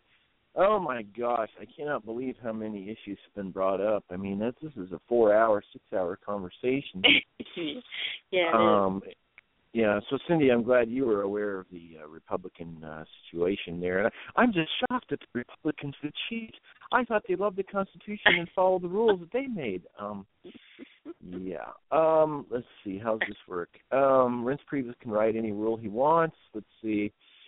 It's something to exclude Trump, you know, make up a new rule for party, King Priebus. Let's see, Donald Trump can't be the president. No, that's too direct. That's too obvious. Let's see, no one can be president who has not held an elected office. Oh, boom, there you go. He's out. Now, you know, I have no idea where the Republicans... They'll think of something. Yeah, I mean, can you? I mean, why don't they just say we're the oligarchs and F you? I mean, I didn't swear there, but I mean, but what the beep are they thinking? And how in the world are they going to attract the voters if they can make the rules as they go along to suit the establishment? I mean, that's just an example of some rule that Mr. Priebus could. And why is he still the national chair? I don't. Anyway. But I have noticed something about Trump that shows me he's not establishment. A couple things, actually. Do you remember when in 2012 that Alden Gingrich and Ron Paul supporters were told, and Santorum supporters were told during the primary, you know, only Romney can beat Obama, so let's get behind Obama and get campaigning way ahead of time for the general election. Who says Romney was? Well, we say it because we're oligarchs, but they're not. Right now, Trump is polling even against Hillary to win. So I was like, wait. Why are they not saying this about Trump now? did that. Oh, that's right, because they wanted Romney to be the king. That's missing from what happened in 12. And then we go to, let's see, the Republicans would like to beat the Democrats in general. That's why they have these two parties. And so what would that mean? Oh, yeah, you want more Republicans than Democrats. I mean, I can't make it any more simple than that. And so if Donald Trump is bringing in a whole bunch of new people who haven't really been active, then why are they trying to discourage them? It doesn't make sense. Oh, wait, we're back to oligarch again. I'm still libertarian. I had a temptation to go into the Republican Party. Still got to make up my mind about that one. But anyway, Trump is showing a lot of good things that the establishment doesn't like, and now they're, like somebody pointed out earlier, and Robert interrupting when Dr. Colbert comes back on so I can ask about his daughter. Anyway, but no, I want to hear his thoughts on it. He brought up, this guy is sharp. I wish Mr. Colbert comes back, because, man, he's got his finger on all sorts of issues, all sorts of, like, wow, this guy is fully aware of what's going on. But yeah, oh gosh, he's aware of electronic election fraud. Yeah, that's a little bit important. Your paper vote gets turned into electrons, and they're so easy to get changed, and they window dress it, and even if they don't like it, they change the rules to the last minute, and they drive Morton Blackwell around in a bus to keep him away from. And what it was, Cindy, it was it used to be you had to demonstrate it was either a 5 or 6 state plurality. Ron Paul, I believe, had 7 states: Louisiana, Minnesota. I can't remember the others. Yes, he had 7. Yeah, he had 7. And so they said, oh, the 8-state plurality. Yes, okay, at the last second, keep Martin Blackwell out of it and the Virginia delegates. And oh, goodness. What happened in Virginia? Kentner was removed. He was the House Majority Leader, not the Speaker, that's Boehner, but House Majority Leader was out because the grassroots in Virginia figured it out and said, we're going to do the precinct strategy. We're going to boot your beep out of there. So the grassroots, I think the word you used, Cindy, was displeasure. That's a nice British way to say with the people are not in pleasure right now. We're rather displeasured. In fact, we're a little bit put off at the Republicans. So, Cindy, you kind of nailed that, and so there's an uprising going on, multiple states. Michigan, because of the precinct strategy, either this election cycle or in a couple of years, is going to be basically liberty-minded Republicans. Virginia, Kentner, you're out. Kentucky is going that way. Louisiana's having some type of revolution or revival, whatever you call it. Other states are just Texas. Oh my gosh, Californians that move there are conservative. So, one look at Texas is doing already. So a lot of people are getting together in very different pockets. Of course, California, we're still going down that thing that you flush a few times a day. But gosh, how many more issues do I have to talk about? It's possible. In-house. Have you ever been to a state convention or a national convention or county? I've done county, I've done district, I've done state, I went to national, all these different conventions. The in-house stuff, did I mention in-house? That's where a lot of the work really gets done, and it gets nasty. Even the libertarians are, let's all be free, and then fight and play games. Still, it's just a human. Yeah, it's just the natural state of humans. Put them in a room. Even the founding fathers couldn't agree when they're writing the Constitution. So, but if the Trumpster gets a lot of new people with common sense, everyday folk like you and me, and they start getting into key positions in states, they are going to have to, however, understand Robert's Rules of Order. They're going to have to understand alliances at the convention. They're going to have to understand and be ready, because Robert's Rules, if you don't know them, you will get flanked so quick, and whatever you're trying to accomplish, you're toast. I mean, the simple point of order, point of information, some other things are really powerful. And I'm going to have to watch the frighteningness of, okay, Donald's winning. I mean, at least the Democrats are a little more open and honest. I mean, New Hampshire, Bernie Sanders beat Ava Braun, although Ava Braun had more delegates. So, as far as convention goes, Ava Braun won. I'm sorry. I mentioned this comment to somebody. I said, Bernie Sanders beat Ava Braun. He said, hey, that's not fair to compare Ava Braun to Hillary Clinton. I mean, what has she done so bad to compare her to Hillary Clinton? Yeah. But it's frightening that, and James is, I think it was John was asking about, is anybody doing anything regarding Ted Cruz and Rubio and their citizenship thing? Well, actually, there is something going on. Congressman Grayson from Florida, Democrat, he has basically said, if Cruz wins the nomination, I'm suing. Well, sorry, stand in line, buddy. I mean, why are the Republicans gosh, I'm reminded when I stayed overnight at my cousin's house back in Iowa. I was like 12, and his dad, my Uncle Paul, was very active. And I saw the sticker on a door. It had a cow on it. And it said, let's import a president. Ooh. I'm like, I was a kid. I'm like, I've already done that. Yeah, I was 12 years old. Yeah, they're already doing it. Like, why do I remember this sticker on my cousin's door? They're doing it. Gosh, I would encourage people to get signed up for precinct captains and at least get into the county party. Easy to win it. A lot of positions are open. Kelly, that kind of brings me to an issue I did want to bring up today as far as, importing a president. They want us to import, they want to open our borders so anybody can be president, and they want the minorities to be in control wherever they can, because the minorities are easier for them to control.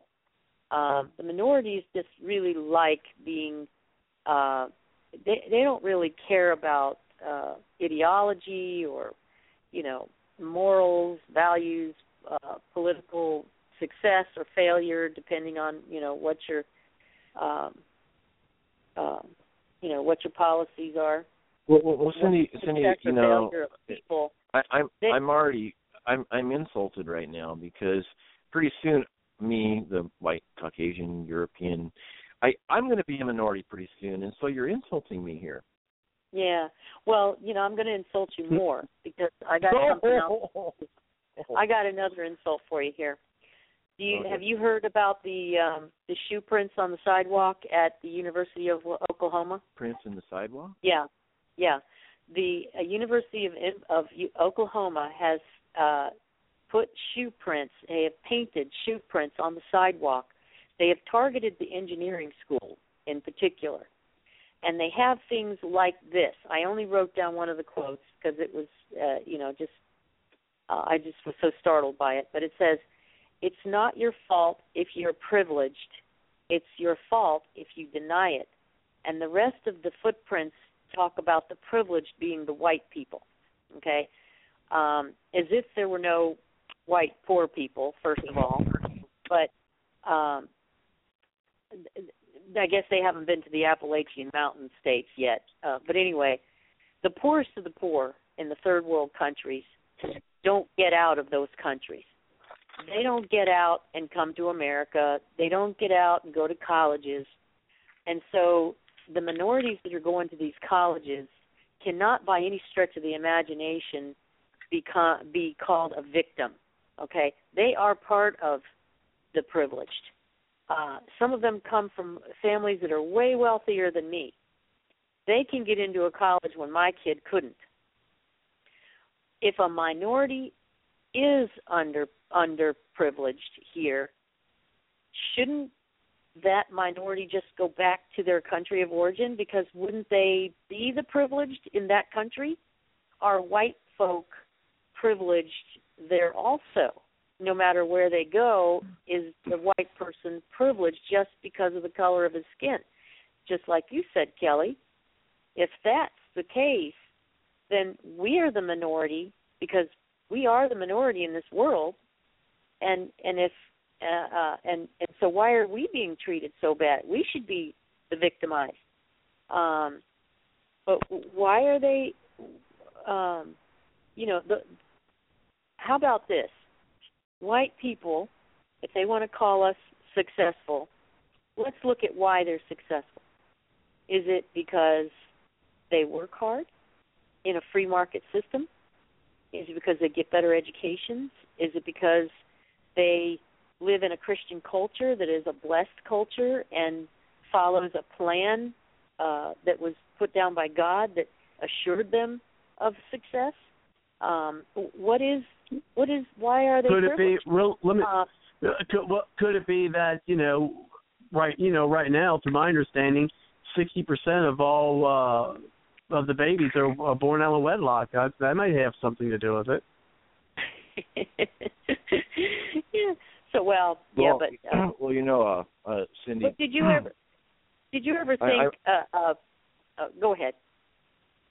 Well, I'm rather privileged. And then we've got Holly. Also, folks, we do have Holly on the line, and I think the discussion here is a great segue into an audio I have of where the media tries to. They're having an interview with Ben Carson, and media is trying to get some gotcha questions on him with some he said about Obama and about his experience as a black man. And so I think this is actually would be a good segue for that. So we'll finish your points, and I'll bring in Holly, and then I'm going to play that audio. It was about 15 minutes, but it was a great interview. I think Ben Carson did a greate job.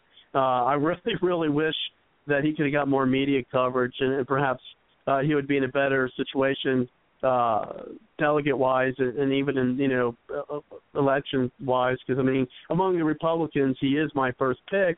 But unfortunately, because of we all know how the media is, that I just don't think he's got a shot. And I think actually the reason why Donald Trump is one of the reasons why Donald Trump's doing so well is he has a skill that unfortunately Ben Carson does not, and that is to make his own media. But let's go ahead and go back over to your conversation, and then I want to bring in Holly, and then anyone else who wants to chime in. We only have about 15 minutes before you'll be able to call into the extended period of the show.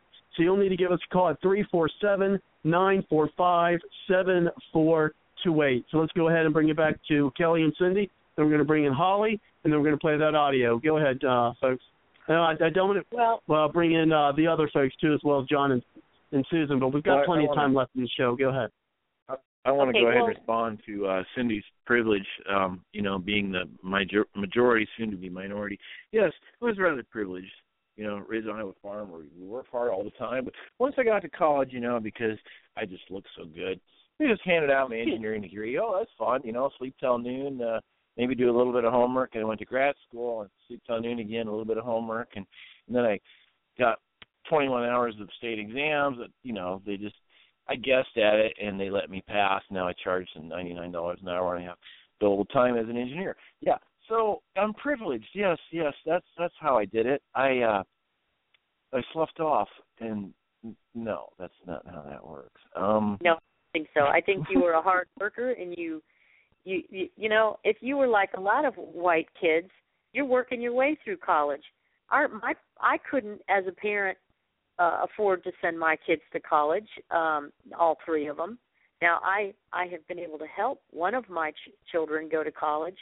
As a matter of fact, I didn't need to help one of them get into. I had to pay an out-of-state tuition for one of my daughters for 1 year.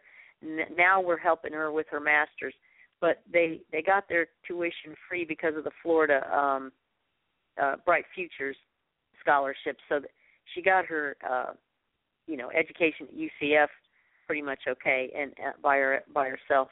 But other expenses occur when you're trying to go to college. You don't have just tuition; you have all kinds of expenses. But I was working 20 hours a week at a computer lab, and I had 18 credits 5 hours of sleep was quite common.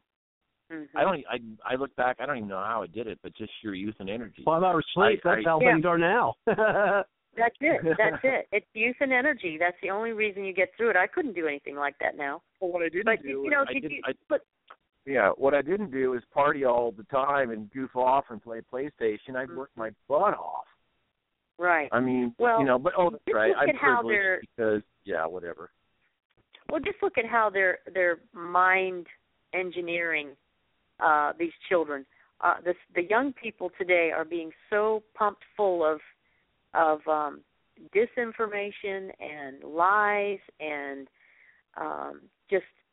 I mean, did you ever think that a confessed, unapologetic socialist would win elections here in the United States, and that politician has actually got most of the youth vote in the Democrat Party? We're in denial. Yeah, that's kind of scary thing if you think about it. Tell me about it. We were in denial when they won, the socialists won in France. We were in denial when the socialists won in Germany. They won in Sweden, Holland. Now they're in England. They're all over the place. We were in denial that it could not happen to us. Okay, it is happening to us. In fact, it's probably already happened to us. But political correctness is the tool that got us to this place. They have used political correctness to condemn us, criticize us, and it's because they say that we criticize low-income blacks, Latinos, and now even middle and upper-class Muslims. We can't criticize them either for anything. We can't criticize anybody on how to be because they're lazy or because they're dropouts or just because they think they're entitled to reparations for being poor or being victimized, or maybe their relatives 6 generations back were slaves. But we're not allowed to bring any of that up. It's politically incorrect. And once they shut us, the white person, up and don't let them fight back and defend themselves, you relegate us to being the victimized, okay? But it's not going to look that way. I mean, that's not what they're going to call it. They're still going to call us privileged, even though we are the ones being victimized. I even saw some statistics that if white people don't start having more babies, we will disappear off the planet. Have you read those statistics?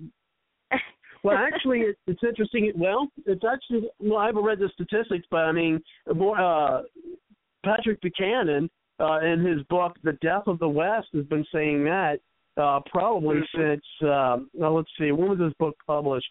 And actually, this may be in part and parcel. I got to get the particulars, but that's actually one of the questions that they'll be talking about in regards to like with illegal immigration. This is something back from 2002. Okay, that's when it looks like this book was published. So we're talking about 13 years ago, where he talks about that in The Death of the West, and also you may hear some questions about that during the Constitution Party's debate. That's one of the questions that I put forth to them that they may ask during the debate is regarding the replacement rate here in America, and that may be one of the reasons why that both parties are allowing such an influx of these illegal illegal immigrants into the country. And so they may be commenting on that. So that might give you a little flavor, to go ahead and give us a check out this Saturday at 2:30 p.m. Eastern Time to listen to that debate, see the way in which they discuss that issue. So that is something that they'll be talking about, Cindy. So it'll be interesting you brought that up on the debate that is coming up Saturday at 2:30 p.m. Eastern Time. I actually got an email I still have to look over to get all the formats of the different questions. I briefly looked over it, but I got to look into more details. And that, as I said, that's a topic that, at least in part of a question that I put out there. But I can't give a lot of details just because any of the candidates from the Constitution Party are listening.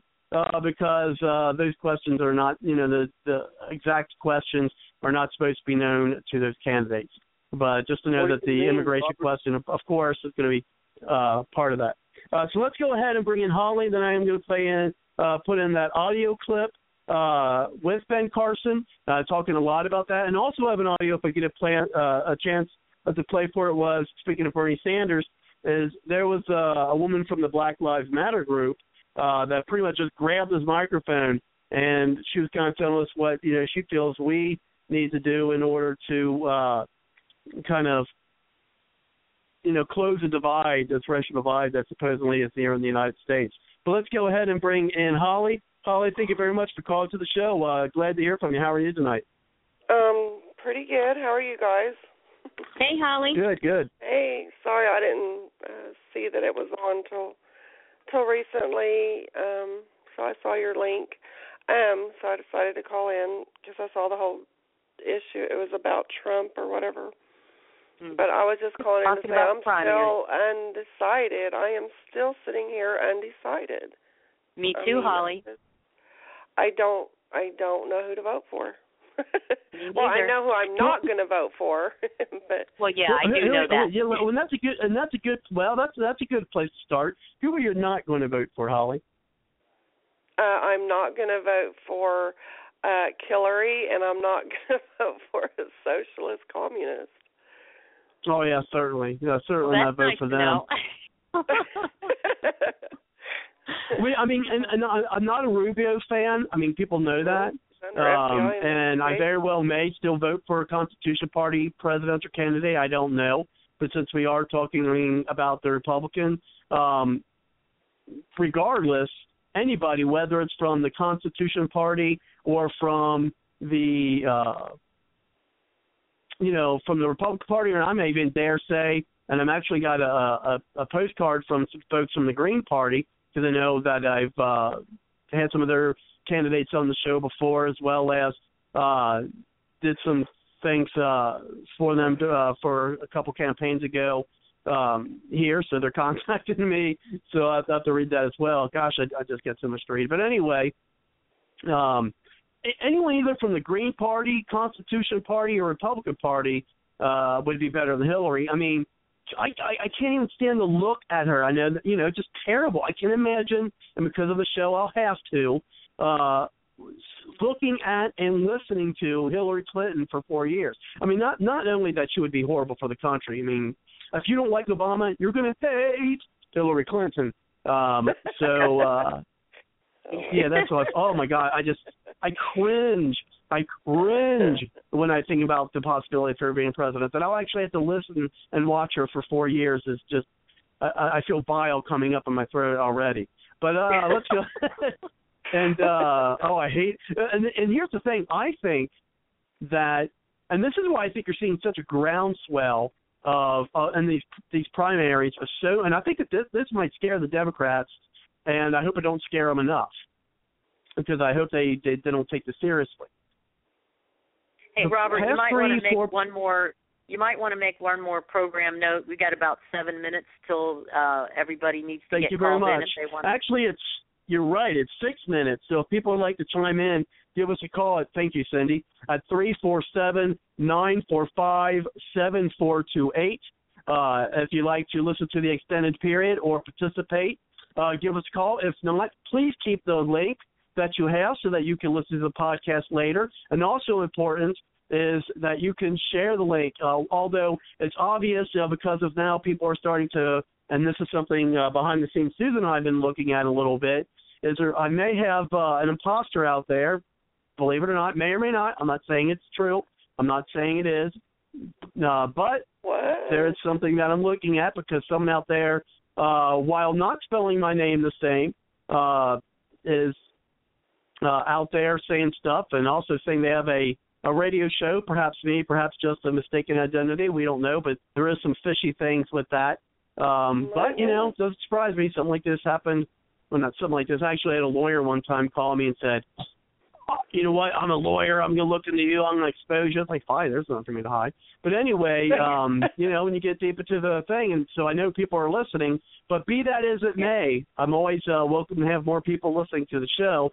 So if you have that link, send it out to folks so that they can listen to the show. And even more importantly than listening to this episode is to have them come to the show with their ideas, their thoughts, the items that they want to have talked about, so they can bring those to the show and they can contribute as well. And so I really appreciate that if you still have those links to do that. But you're right, Cindy. Now we only about 4 minutes. And I do see someone who's already wants to chime in. And we will get you into the show. There's still plenty of time. And so while I'm playing the audio from the media trying to do a getcha at Ben Carson, I'll be doing some call screening. But, yes, give us a call at 347-945-7428. Let's go ahead and bring it back to you, Holly. And then I know Cindy was chiming in, and then I'm going to play that audio. Go ahead, Holly. Okay, so tell like us what's got you so torn.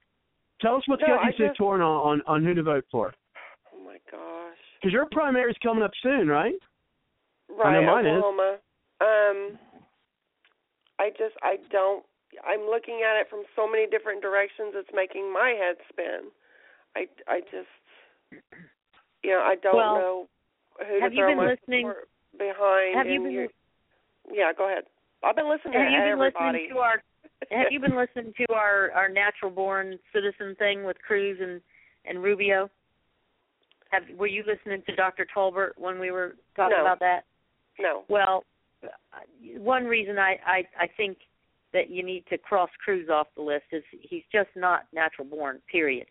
I don't know. I don't care what his excuses are and his explanations are. He was born outside the United States. He was out there 4 years before he came back in. Before they came into the United States or back into the United States, they weren't out there on a military base. They weren't ambassadors. It wasn't a United States territory where they were. Like I've heard about Cruz like everywhere. You hear about all that. Now just recent, like the last couple of days, I've been starting to see things about Rubio. Yes, Rubio also has problems. Mhm. Yeah. So. Well, listen. I mean, I have horrible thoughts in my mind. Like, okay, what's left really? Okay, an American, a Canadian, and a Cuban. You know, and I shouldn't have to have that thought. And I should, you know. And then I'm trying to, okay, well, the polling, which you never can really go by, but you can sometimes. You know, Rubio's the best to beat Hillary, you know, and you don't really know what Bernie's going to do. It's just all mixed up in my head, you know, and I want to win, you know. I want to win for our country, not to sound like Trump, but I am tired of losing. I do want to win. Yeah. You know, and it can't be Hillary, and it can't be Sanders. I'm sorry. Yeah, you know your phrase, an American, a Canadian, a Cuban. Oh my! Sounds like the Wizard of Oz. Yeah. Well, you know, I am. Real quick, I am probably going to vote for we did have real quick, Cindy. We did have someone from area code 404 who called in. Looked like wanted to chime in, but looks like the call got dropped. Just to let you know, you got about a minute to call back in at 347-945-7428. So hopefully they'll be able to get a call back into the show. We do have plenty of time to get people in for that, but you need to call back the next minute, and hopefully we'll be able to. I think it might be one of our other friends who's called in before, perhaps someone new, but either way, give us a call, 347-945-7428, and let's go ahead. Now, let me ask you this question. I know Kelly's going to chime in, Kelly, then John chime in with Holly, but I want to first ask Holly this question. When you hear them all speak, and I'm sure at this point you have, who really resonates with your, with your principles? Well, and remember, real quick, I'm sorry, I wanted to mention this too. And remember, real quick, they were touting, starting with, I believe, Bill O'Reilly, that Romney was the most electable, and we've seen how that was. And so once you hear the establishment saying who's the most electable, and maybe even if it's the news place I watch, CNN or some of the other, I don't even watch MSNBC, some of the other talk about. But if you want to find out who is the least electable, maybe listen to those folks. No, find out whoever they're saying is the most electable is probably the least, because they want to try to fool us like they did with fooling us with Romney. But beyond that, because it is a primary, who most resonates with you? Okay, early on, I thought Cruz could either be like the best president ever or the scariest, and I never have figured him out. And then I heard about, and read and watched a video about where his dad, the preacher and all that, and something about Benny Hinn and this world domination. It just kind of scares me. And then that was early on. And then, of course, Donald. But what I like about Donald is security, building the wall, not letting the terrorists come over here from, that prison that Obama wants to shut down. I'm sorry. I was at the dentist today, so I have a little medication in me. Gitmo. Thank you. I do like the way Donald, and whether he's a Christian or not, that's between him and God. But yet he seems like he will at least fight for us who are Christian. I like Donald. Weirdly enough, I know he came in as a businessman, but weirdly enough, I feel like he will really protect.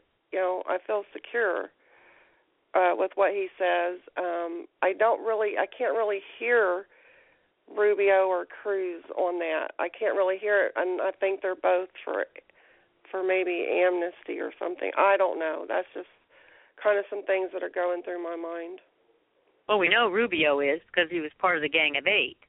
But as far as Cruz is concerned, he fought against the Gang of Eight, so you would think that he is against it. But, who knows what these people...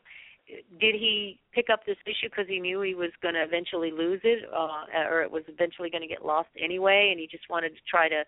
and I like Ben Carson. I do like Ben Carson, but I don't hear enough security. I don't feel like his demeanor is almost too soft for me to feel like he can really... And maybe he would. Maybe he would be strong on security, but I feel like we're at the point, if we don't get some security, none of the rest of it's going to matter. You have to think, now, the states are supposed to, under the Constitution, have the right to allow in whatever immigrants they deem they want in. Now, they can close off the Texas border if they want to. Texas is a big enough, strong enough politically state. They might as well be a country. There's a lot of countries smaller than Texas. But anyway, they are a strong enough state that they could close off their borders, and there would be nobody coming in their borders. Cruz I have not seen him really step up and cause that to happen. That's the state, so... Yeah. And who was for the governor last, Perry. Rick Perry actually signed a bill to pay their college tuition. So Texas has had a chance to close off their border and stop the handouts to illegals, but they have not done that, and Cruz has been a part of that. And let's go ahead at this point. I try to think about whoever does finally get in there, how will they be able to get along with the other elected officials in the House and the Congress? And Trump seems like the one that could maybe, he knows how to talk to people. He knows how to. Obviously, look at what he's been doing. He knows how to unify. I don't know. Well, I don't know if I even want that, to be honest. I mean, I'd rather have someone like a Ted Cruz who's going to say, "Hey, Democrats, hey, liberals, here's a finger for you." And we are in Bart's Logic After Dark now, so now I can say stuff like that. But basically, I mean, that's one thing. That's actually one of the things against Trump. And we're going to bring in Kelly and John and then Susan as well. We're going to bring them in after this, and I'll play that audio and about, with Ben Carson. Maybe that'll help you out. But so anyway, so I would like somebody like Ted Cruz to say, do we want them to do anything? To the Democrats, hey, but up I do yours. Want more security. You know what I mean? And I'm hoping Trump would do that too. Say, look, up yours. We've compromised. That's one of the critiques about Trump is there is the concern, and I think there may be some validity to that he may be one of the people who will just keep negotiating with the Democrats, which I think at this point we shouldn't. But let's go ahead and get the input from Kelly and then John, and then bring Susan back in. And we got some terrible background noise coming from somewhere. So if you know that's you, your phone, your microphone, please. So let's go ahead and bring it over to you, Kelly, and then John, and then Susan, and then I'm going to play that audio. Go ahead, Kelly. Well, how do you make purple red or red purple? You can't. When Trump gets into office, he's going to be fighting establishment all the way. It doesn't matter how nice he is, doesn't matter how tough he is, doesn't matter what he is, the establishment will hate him in Congress. So he has a tough row to hoe. That's an Iowa farm term there. What it's going to take is he's going to have to go to the American people for 2018 and say, we got to get these representatives in if you want to throw out the establishment. So he's not going to be very effective his first couple of years unless the establishment likes him. So he's going to have to go to appeal to the people. When he's got his Congress, then there's going to be a lot of really good changes. So he, and there's political ropes. If you haven't been in committees, yes, he's worked with people on boards, all this stuff. That's really helpful. But all sorts of different committees, and there's ropes, and there's faux pas he's going to make. He's going to need a really good political advisor on how to work with Congress and Senate so he doesn't, get impeached, which probably isn't going to happen. But he's got a really tough, we're not talking just winning the election. We're talking the next 2 years, and then I could see in it's going to be 19 when they take office, but in 2019, we're going to see a lot of swift changes. They're going to go really good. The other thing, I know we're looking for the perfect candidate. I know I have that temptation, big time. Ron Paul is really close. I know some favor Gingrich. But, that's what's really, everywhere I go, it's like, Trump, but I don't trust him. But well, do you trust the establishment? Because they come off all polished and smooth and they say what you want to hear? He's not establishment.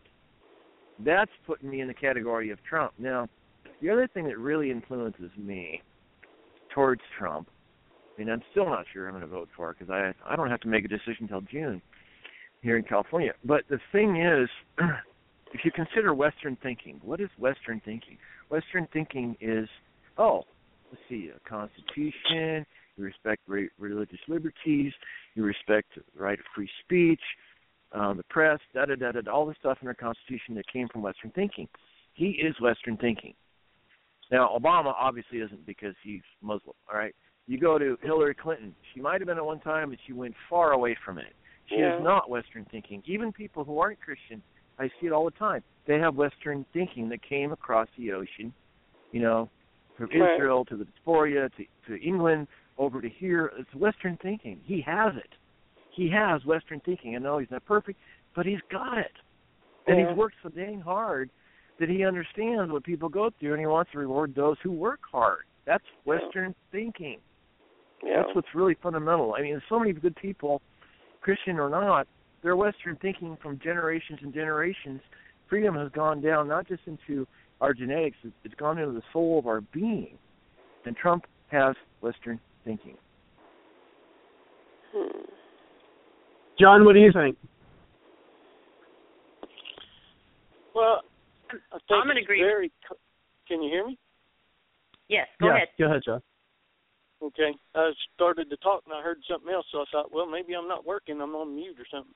But anyway, I think it's very complex, and in my humble opinion, I'm looking for somebody that has character that is beyond reproach and integrity and trustworthiness, because all of this talk is really just, I mean, if I wanted to fool somebody, I would troll all the internet and get a bunch of techno nerds that know how to tap into stuff, and I would figure out what the buzz is that everybody's upset about, and then I would start to pander my message to that in order to win you over.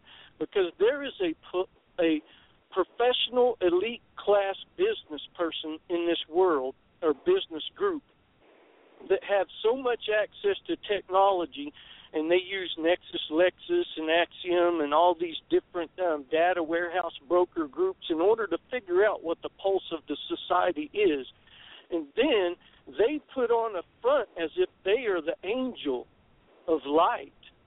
But in truth, their deception is I'm going to pander to the people because I've gathered all this data and understood what the buzz is out there. I know how to present myself in order to make it at least palatable. And I won't be 100% to anybody, but I'll be at least 65 or 70% to the masses at whole, and therefore I can win you over. And once I've gotten into power, and our power situation is once you're in power, you get to assign your czars to every position and office throughout the different bureaucracies and agencies, 400 and some odd or 500, however many they are, and you get to control them but through those fiat people. And now you are in very big control. So I personally am more interested in trying to do my due diligence. We have the internet, so we can do a lot of research on the background of these people. Most of these candidates have a website, and they've got their position papers and their platform papers all listed up there to say what they're about.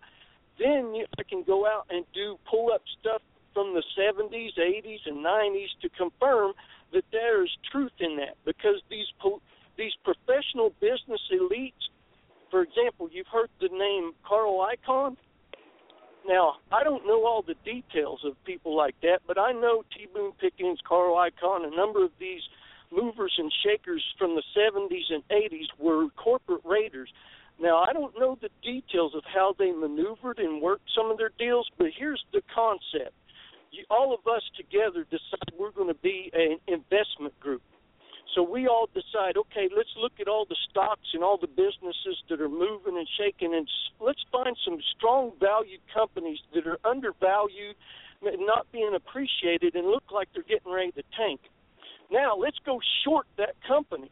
And then let's go in and buy 53% of the stock in order to have ownership share that we can control voting rights. And then we let the buzz happen that this company is going to fold and whatnot. Because we've shorted the stock, now the company goes down the tubes. We make millions on the short, but then because we have voter equity to override all of the share owners in the company, we sell all our stock at a loss, but we liquidate the whole company in bankruptcy and take all the proceeds from that too through special maneuvers. And that's just my small world understanding of some of the crooked deals that people like Carl Icahn and them were doing throughout the 70s in order to become multimillionaires in the 80s. And then they started being more legitimate to get the heat off of their back from all these investigations that were looking into, hey, there's some antitrust deals and corruption schemes going on. And then they pay off some of those judicial people and some of those investigators and stuff to get them off their back. And a lot of people, for the few, 50,000 or 100,000, they'll turn a blind eye and let that nonsense go by. And then people that are in this professional business elite class look like they were just saviors helping people, but all the people that have their pensions and their 401ks and stuff like that wrapped up in this company stock just lost everything, and the bandits ran off with the money. So I want to look at the details of digging up as much as I can on the internet about all these different people to find out if I'm being buffaloed and hoodwinked, and then I want to see how they act with other people and their character. Are they trustworthy? Are they people of integrity? Do they look out for their fellow man? Are they, constitutional? And then I have to learn exactly what the Constitution is. like we found out, Rubio and Cruz are not legal natural-born citizens, so therefore they were going to be, taken through this deal. And I just look at it through that sense, and then when I consider that the media is bought by most of the business elite class, they're going to spoon-feed only the candidates that they want us to know. And so, therefore, like the Constitution Party that you guys are going to have this coming Saturday and stuff, and all these other Green Party and different parties you've mentioned, they don't have an opportunity to get their name out there, so we even know to go look at their website if they do have one, or to get enough information to verify whether their character and integrity and trustworthiness and virtue is even realistic or not. So we get buffaloed unless we look at it, and that's just where I come from. And some other people probably have better ways to look at it. And one other aspect I want to reiterate from a previous show, when I look at virtues, morals, principles, ethics, and stuff like that, and then I think about how God in the Bible used King David when his whole family thought, no way, King David's not worthy of being the king, so you prophet, you got to be screwy, I got Jesse, his dad, was saying, well, I got all these sons, and the prophets, no, not him. But also, look at Joseph. Joseph's brothers and stuff threw him in the pit, so to speak, trying to fake his death and whatnot, and then he lived for 11 years under Pharaoh's dungeon and whatnot, but before he became the right arm of helping lead the Israelites out of Egypt in the famine. So I got to temper my own worldly, carnal, mental perspective of how to evaluate these people and soak it in prayer and truly look and try to find the heart of the man and know whether he's capable or not is not the issue. The capability will come, because just like you or me or any one of us to have half a brain and have any level of intelligence, if you gave us the opportunity to put our hand to plow, we can figure it out, because we have the aptitude and the attitude for altitude. And so I look at it as, hey, it's a slam dunk issue from that standpoint, but I don't know all the candidates that are out there, so I'm still undecided. Thank you very much. You're welcome, John. So it kind of sounded like that you were describing Trump there. Am I correct in that? Being part of the business elite? I don't know if that describes Trump as you see Trump, but I'm just saying from my standpoint, I'm very cautious in doing my own due diligence. No, understood. He's saying, I think he's saying that if the shoe fits, then wear it. But we need to vet Trump further and see, if something in his past, contradicts then why what he's couldn't saying God now. use a man like Trump? I don't know. God could use anybody he wants to. God used Cyrus when it was time for. Real quick, Kelly. Real quick. We have not heard from Susan in a while, so I do want to bring her back in, and then I do want to be able to play that audio. It is it's an entertaining. So the minutes of the audio will go quick. It is about 15 minutes, but I really like it. I really want to get it out there. I'm sure a lot of people have not seen it, but since we are talking about media and people not getting enough media. We did mention earlier, and I think we all agree, that Ben Carson has not gotten enough media. So let's go ahead and get thoughts from Susan, and then I'm going to play that audio. Go ahead, Susan. Well, I don't think any of them are perfect. That's for darn sure. Even Rand Paul, I had a couple disagreements with. But if he's on the ballot, I may vote for him in the primary. He is in some states still, and he's my guy. Well, actually, Ron would be, but he's not running. Sadly, very sadly. Other than that, I don't know. It's just a mess. There's no way I want Kasich as vice president or anything. I guess it's down to just It no, may be him. Anyone who says I'm like Jesus, only better, he's done. I'm out of here. I don't like that. It's blasphemy to me. I don't care what his reason. He's done, and he did say it. Well, so, and it very well may be, Kasich, if as what I said earlier, Rubio and Trump are really tearing into each other and destroy any chance of Rubio being the vice presidential pick. Well, I don't like Rubio. I don't care if I've been jumped on for saying he's not able to run, that he really, I've been really jumped on. But then they said they didn't really support him. I said, well, he's a rhino. He's this, he's that. I don't know what all he is. There's been rumors he's gay. Right. I don't know anymore. This is the weirdest election, especially it's gotten worse since Rand was pushed out. And I think they're trying to do the same to Carson. Now I know that he did kind of support vaccines somewhat, and I didn't agree with that. And there were some things on guns I didn't agree with him on the Second Amendment, but other than that, he was okay. It was the same with Rand Paul. I mean, I jumped on him about supporting the DARK Act, and he said, well, that was allowing big government to step in. I said, yeah, well, let me see now.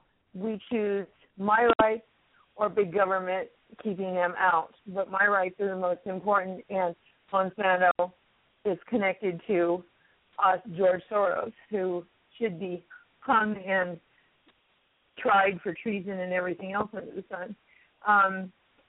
Now, the TPP is very important. That was one thing Rand and I disagreed on. In fact, very few of the candidates were against the TPP per se, except Trump, and that was just more recently. I'm writing a blog article on it now on the TPP, and that is just a nasty thing for all of us. And I'm hoping they don't get it pushed through. But a lot of Republicans are for the TPP or the TTIP or whatever it is. And I mean, there's several different names. It's like NAFTA on steroids. And if any of them, even Trump, back down from that, I'm done. I'm not going to support him. I'll write in Morris the cat again after all these years. So, and I really do go for a rebel vote. I will not tolerate. I don't care what happens or who's in. I can deal with Bernie Sanders if he was to get it. Because if you had a conservative Congress, you could stop him on a lot of things. My girlfriend Carol, she loves Trump and Sanders. Now I don't know why the combination. Maybe those two should hook up for president and vice president. I don't think that's going to happen. I think that would be a losing ticket. Well, Abraham Lincoln had a Democrat as his vice president. He but he's a socialist. That's a big difference. I don't think that will, just for the very fact that if he wasn't a socialist, I'd say that perhaps that's a possibility. But since he's a socialist, I doubt it. Who knows? Maybe Arnold Schwarzenegger. No, I'm just kidding. Yeah, I mean, he's probably crying in his beer right now that he can't run because they've allowed every other Tom, Dick, and Harry to say they're legal and run. So I'm sure it really bugging the heck out of him because he wanted to be president so bad. But, with his track record with women, perhaps that wouldn't happen anyhow. Well, who knows nowadays? Well, true. Well, let's go ahead and play that audio. We got about a little less than half an hour left, but I didn't want to get it out because, one of the things with Bard's Logic is, to try to get out information that you're normally not going to hear, or at least it's not going to be a lot that you'll hear on the mainstream media, maybe even some of the so-called conservative media. And as we pointed out earlier, Ben Carson just doesn't get a lot of it. So let's go ahead and play this audio from an interview, which I think, and let me know if you think I'm wrong with whether this person interviewing him was this lady was trying to get some gotcha questions on him. Here it is. presidential hopefuls left in the GOP field that has been winnowing down, hoping to get those votes tonight. He joins me now from Las Vegas. Thank you for being with me, sir. My pleasure. Let's talk about the numbers so far, because, yes, there are many, many, many delegates and many, many states still to go. But you finished 4th in Iowa, 8th in New Hampshire, 6th in South Carolina. The latest CNN poll has you with 7% of the support nationally. How do you turn this around? Well, hopefully what we will start doing now that the number of candidates is smaller is actually look at the issues, actually talk about the solutions, and not make it a personality contest. And I think that will help quite a bit. You know, just being able to focus on the real problems rather than getting people into arguments all the time. But how does it, Doctor, significantly change when you have most of the headlines are right now Trump versus Cruz, who's lying, who's telling the truth, etc. How does that get to the issues?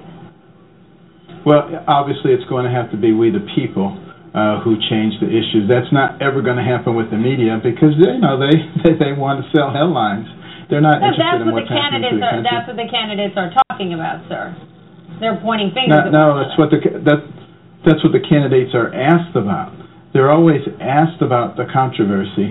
It's like the ancient Romans in the Colosseum. Everybody wants to go and see the blood and the gore. Nobody is paying attention to the fact that Rome is burning. You say to get back to the issues, but you said this during an interview. Let's play it. Like most Americans, I was proud that we broke the color barrier when he was elected. But I also recognize that his experience and my experience are night and day different. He didn't grow up like I grew up by any stretch of the imagination. Not even close. He's an African American as opposed to an African American. African American. He was, raised white. Many of his formative years were spent in Indonesia. So for him to, claim that, he identifies with the experience of black Americans, I think is a bit of a stretch. So you say, sir, talk about the issues, yet you spent a good portion of the interview with Politico last night talking about President Obama's race. Why is that? Well, I would say go back and read the whole interview. That wasn't very much of it, quite frankly. I did. Politico did put the whole thing out there, so you can see that that's a relatively small portion of it. But here's the real key. America, many people in America are still very uncomfortable when it comes to issues of race. And, I once again crossed the PC barrier. I don't think anybody would deny that someone who is raised in Hawaii by his white grandparents and then spent formative years in Indonesia with his white mother does not have the typical black experience. If anybody can explain to me how that's the typical black experience, I stand corrected. The president lived in Indonesia from age 6 to age 10. When you said that he was raised white, can you walk us through what does that mean? How should people understand that? Well, that doesn't mean anything bad. It's only the PC police have tried to interpret that as something bad. So what does it mean? It's just that I'm going to tell you, his cultural experience is vastly different than that of the majority of black people who were raised in America. That's what I'm saying. Does it mean that it's worse? No. People are raised in different cultures, and they have different cultural experiences. What did you experience growing up as a black man in Detroit? What did you experience that is different from the president? Because it seems like you're juxtaposing the two, and that's fair, so walk me through it. Well, that would take a very, very long time. But the fact of the matter is, I grew up in Detroit and I grew up in Boston. In Boston, we lived in the ghetto. There were a lot of violent episodes there. There were rats, there were roaches. It was dire poverty. I had a mother who worked starting at 5 in the morning, getting home after midnight, going from job to job to job. She didn't like the ideal of being on welfare. Most people said, you got 2 boys, you can be an aid to dependent children. She didn't want to do that. Now, let me contrast that to the president, who went to private schools, grew up in a relatively affluent environment. I had an opportunity to live in multiple cultures in different countries. I think that's a very different experience. Why not criticize President Obama on his policy, on merit? I wasn't criticizing him. See, excuse me, but that's you guys in the news media who are trying to make it into a fight. I'm just stating the obvious facts. Let me reframe it this way, then, if that's what you believe. That's how many people interpret it, I would tell you, Dr. Carson. But why then speak about the president in terms of race and how he was raised and not on policy and merits? Because this isn't a candidate you're running against, and this comes on the eve of the Nevada caucuses. How does this help you get more support? Well, I'm talking about the facts. What we were talking about is, I said that I was proud of the fact that the color barrier had been broken, but there's a difference in breaking the color barrier in somebody who's had the typical experience versus somebody who has not. And for you and the rest of the media to try to pretend like just because your skin is the same color, it means you've all grown up in the same way, doesn't make any sense. I'm pointing that fact out. You're not supposed to point that fact out because it makes people uncomfortable, and therefore the PC police come down on you. But I will fight them tooth and nail on this. And I will tell you that anybody who's sensible knows that the way that he was brought up is very different from the way that most black people in this country are brought up. Are you saying then, sir, that if you were elected president, you would be the first truly African-American? That was you guys. That was you guys who said that. I never said that. I'm asking you, do you believe the headlines that said that this morning? I believe that all the emphasis on race is way overblown. And I think this conversation is contributing to it. I think this is a nothing burger myself. All right, I want to turn to a major headline today, the president's plans to close Guantanamo Bay. Let's listen to part of what he said earlier. With this plan, we have the opportunity finally to eliminate a terrorist propaganda tool, strengthen relationships with allies and partners, enhance our national security, and most importantly, uphold the values that bind us as Americans. I'm absolutely committed to closing the detention facility at Guantanamo.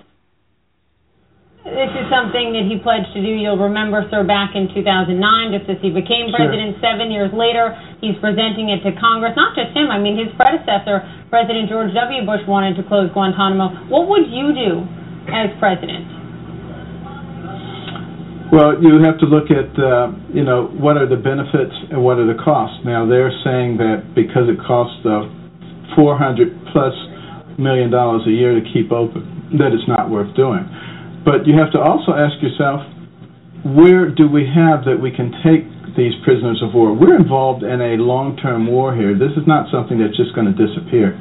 And we need to have a place to take people. We need to have a place where we can try to derive information from them that will be beneficial to us in terms of our safety. And I'm not seeing what the alternative is, quite frankly.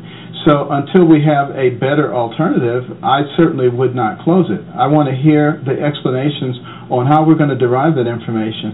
And, he's assuming that the next president will want to do the things the way that he does them, which is to kill the opposition rather than to capture the opposition and derive important information that can help us to protect ourselves.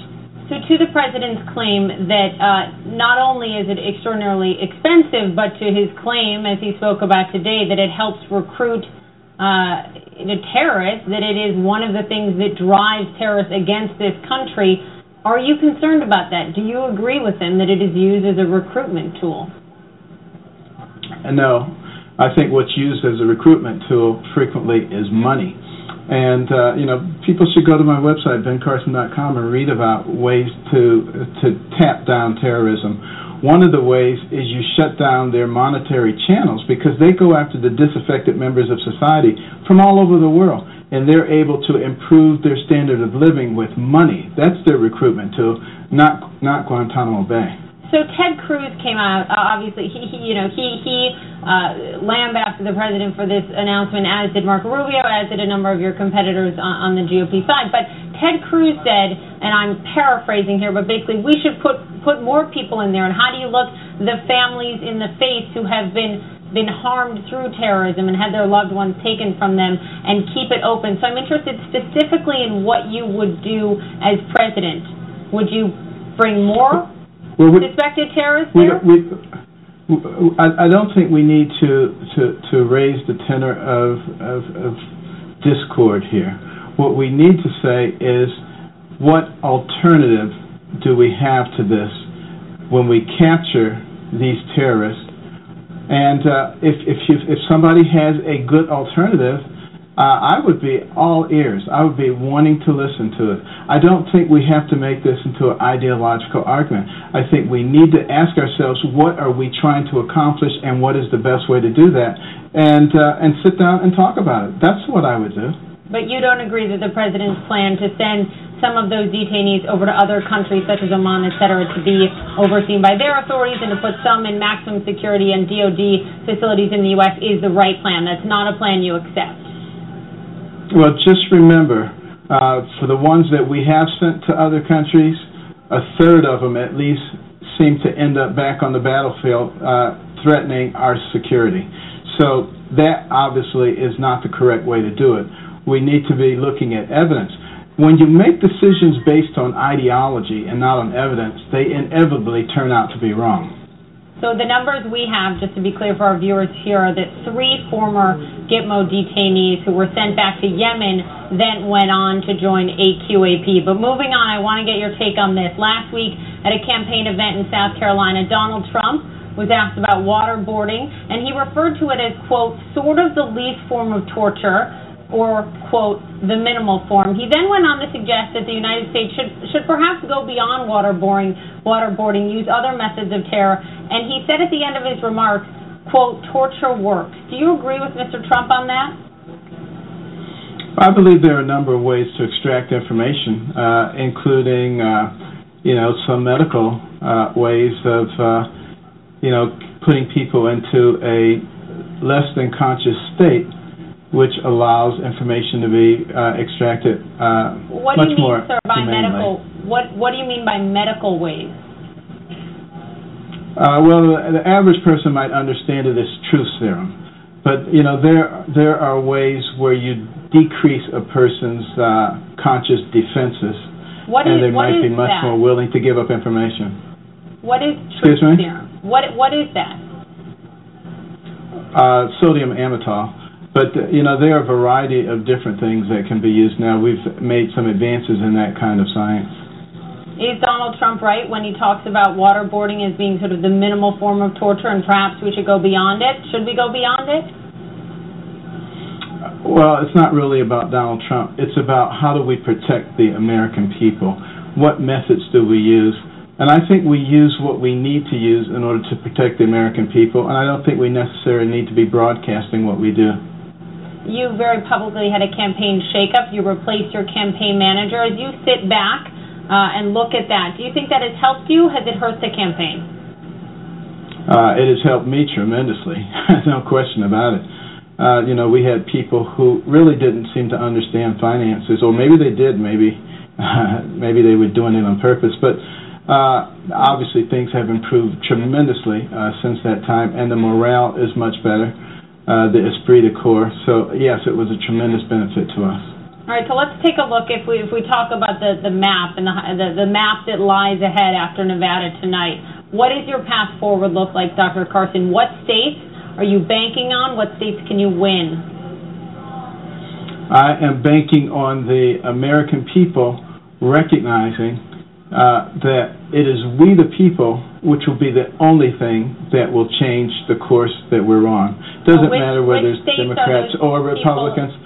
Well, let me listen carefully what I'm saying.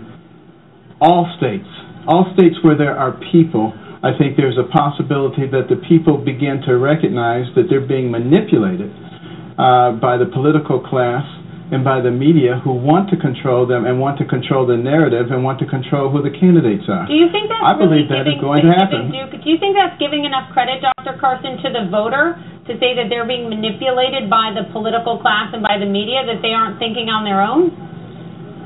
I know that that's an attempt for you to try to get them on your side, but I think they're smarter than that, and I think they're going to see through it.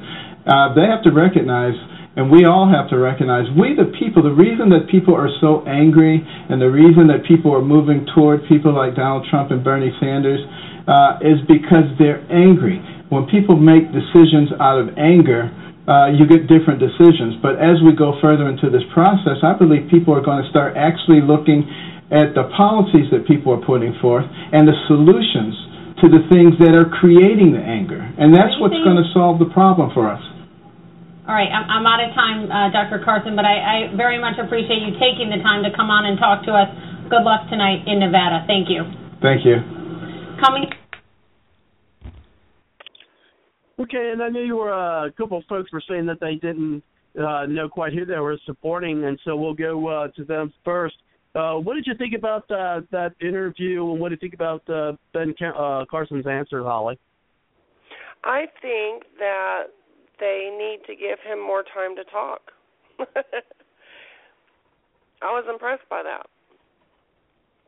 I hadn't heard that. Yeah, I'm impressed a lot with what Ben Carson says, and and on the Republican side of the party, I mean, he's definitely would be my first pick actually. Unfortunately, I think with the numbers being where they are and how far we are, Trump very well may not be able to be stopped, and perhaps, as the title of tonight's show suggests, perhaps he shouldn't be. I don't know, but that's of course for the people to decide, as kind of Ben Carson alluded to. And my so yeah, question I agree. to you, Robert, is do you have a link to that interview that you could send to me?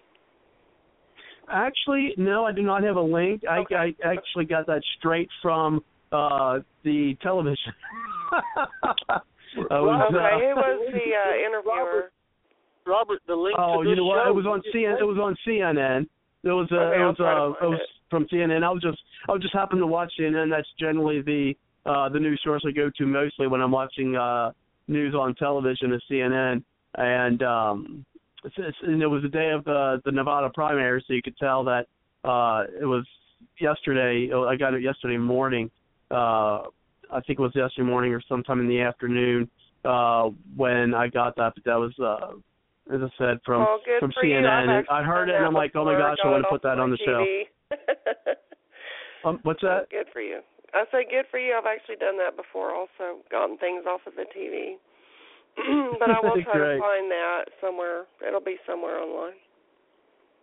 No, and it'll also be, now it'll be recorded on the podcast for the show, so you can always come back to the show and listen to it at about 15 minutes left at the hour. So what I need to start doing, unfortunately, folks, is giving, let's see, 1, 2, 3, 4, 5.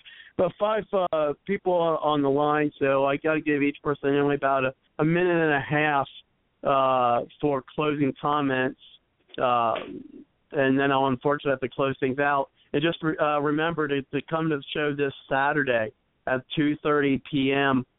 Eastern Time to do our simulcast with the live debate in Boise, Idaho of the Constitution Party's presidential primary there. So looking forward to having that on the show and be looking for the link in the next couple of days.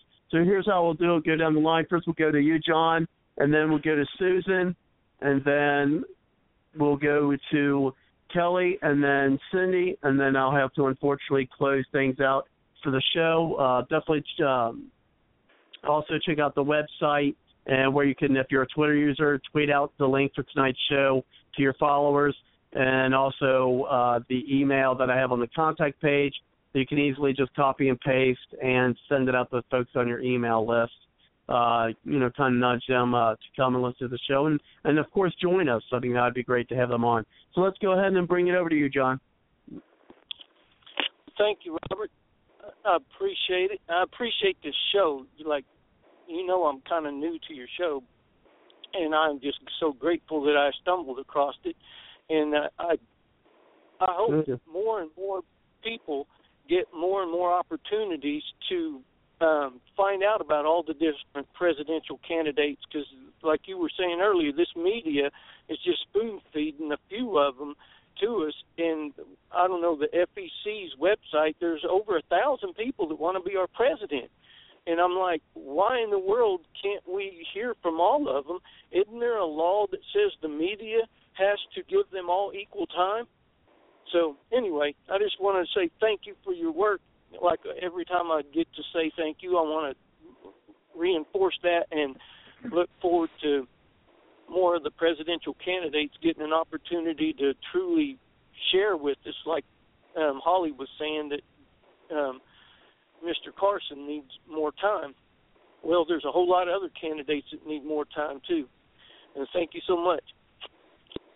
You're welcome, and hopefully you'll be able to join us this Saturday, and also let other folks, if they want to listen to the debate, they're welcome to come as well. Just if you want to be on the email list, just contact me through the Bars Logic Political Contact page, and I'll get your email, make sure you get on the list, and get the link out to you for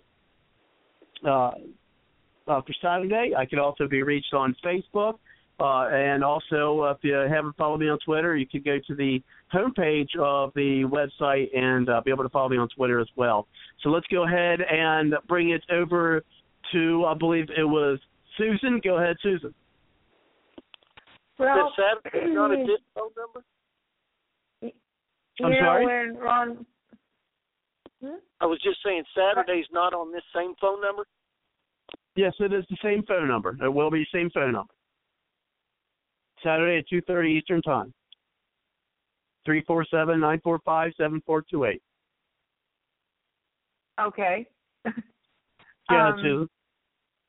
Yeah, you and I will have to talk on that, and how I will record and how it will come in, and or if that will be done at a separate time or what. So I guess tomorrow I'm not working, and the next day, so I'll have to at some point hook up with you on that. But anyway, when Ron Paul was in the debates, my daughter, who was not even interested at all in politics, still not.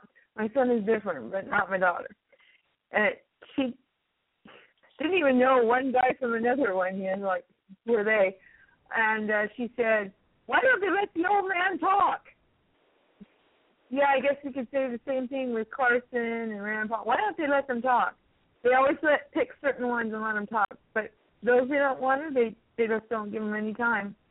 I had to laugh when she said that because it was the truth. He just stood there half the time because they wouldn't, he had to butt in or say things, and I think that's the same with Carson's too nice too, just like him. They're polite. They don't just shut up the rest of you, I'm talking now type attitude. And I'm not as nice. I probably would just start babbling away. But that's really what they need to do sometimes. It just annoys me when they favor certain people and let them just start blasting away and going and going and going. You never learned about the others and what they believe in. So there's my comment. Well, thank you very much, Cindy. I'm looking forward to Saturday, and we'll probably be talking in the next ensuing days. Just wrap up the details for Saturday.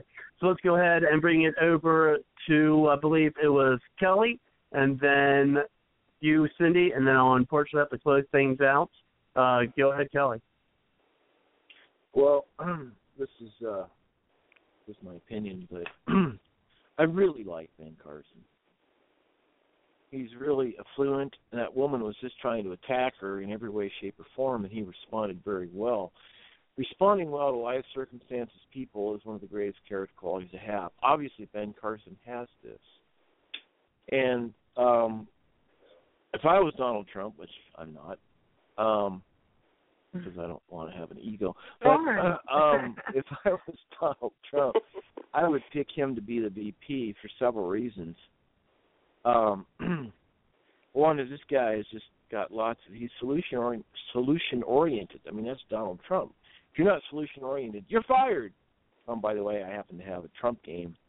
I got it at a yard sale years ago, and I saw it. It's like Donald Trump looking at you like, I'm watching you, you're gonna get fired.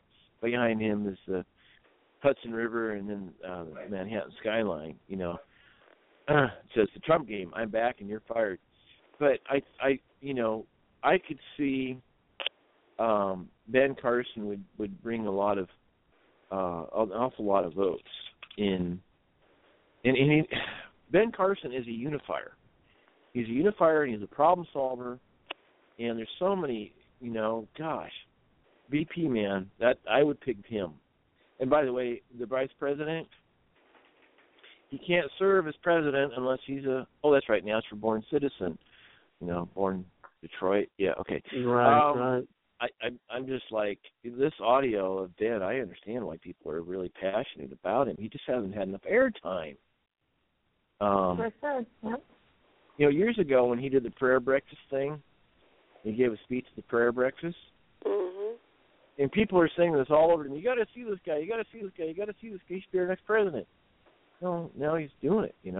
I would go for a Trump Carson ticket any day. Gosh, wow. Yeah.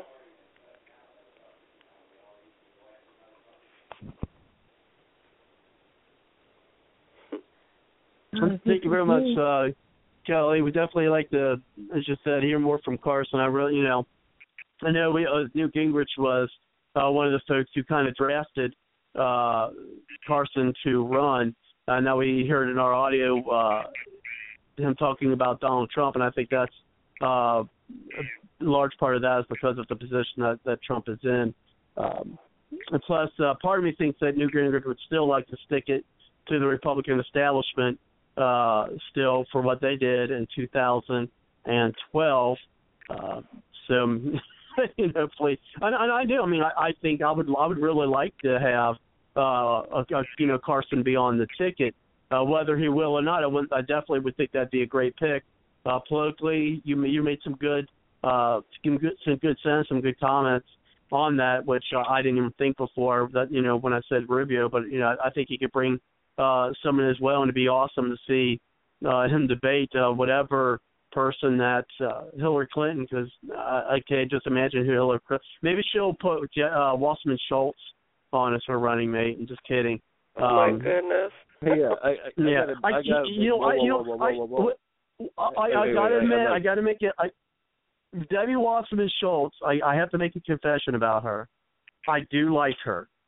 I do like her until she opens her mouth. But anyway, you like her okay, got it. Okay. Wait. Because in my odd way, I think she's not difficult to look at, but till she opens her mouth, then she kind of kills it. But anyway, let's go ahead and bring it over. Robert. Yeah. Robert, real quick. This is a Bard's Logic first. Did I hear you say stick it? I may have said that at some point, at some time at the show. I don't know. You didn't hear that. Well, Gingrich wanted to tell the establishment to stick it. Oh, he wanted to stick it to the establishment. Yeah, that was I didn't even realize what I said until after you pointed that out to me, Kelly. I appreciate that. But yes, we are indeed still in Bard's Logic After Dark, so those things are allowed. But oh my gosh, I got to hurry up and get your comments in, Cindy, because then I have to close things out. Go ahead. Okay.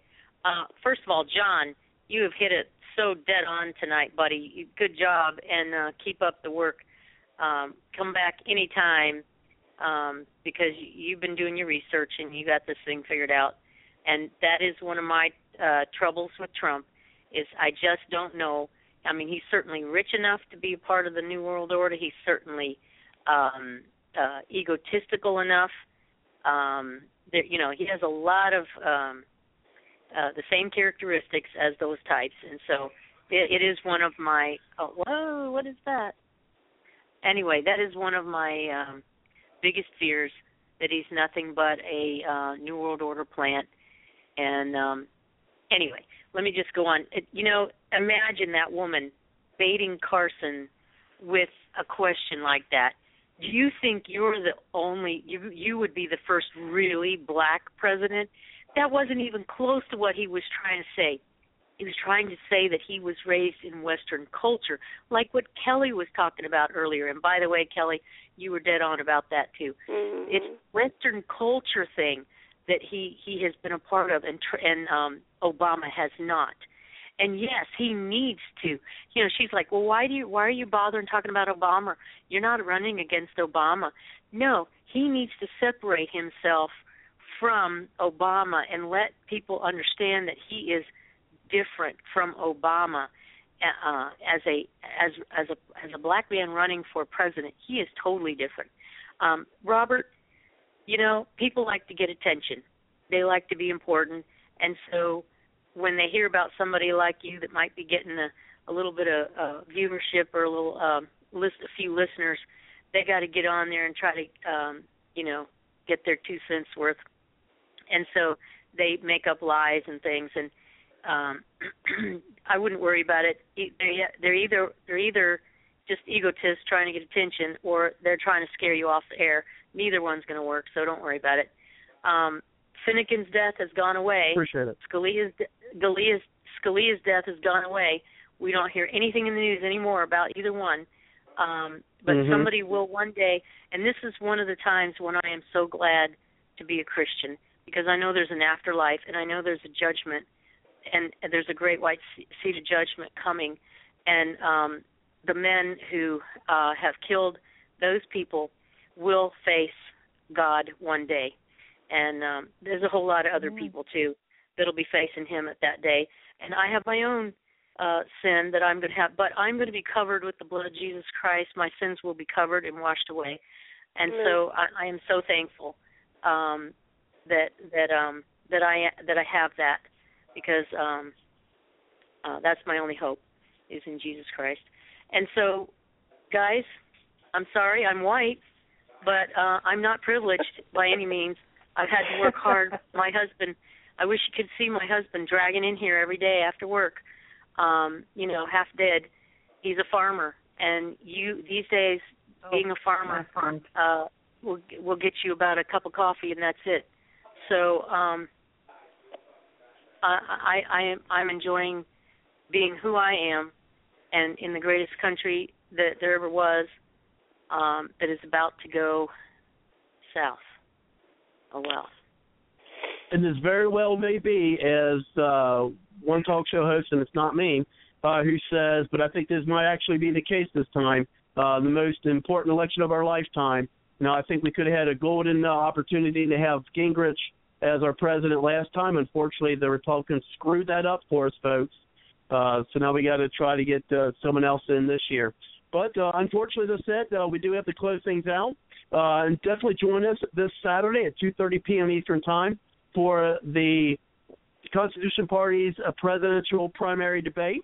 Looking forward to that. And, of course, please share out the link to folks so that they can listen to the show and join us as well, and definitely get out this information that we put forth every week. And, of course, check out the website. And so I will end tonight, as I do every night, and that is with the song by Aubrey Ashburn. And you can hear more of her music by going to www.aubreyashburn.com. Take care, folks. Have a good night, and we'll see you Saturday. Take care. Good night. Bye-bye.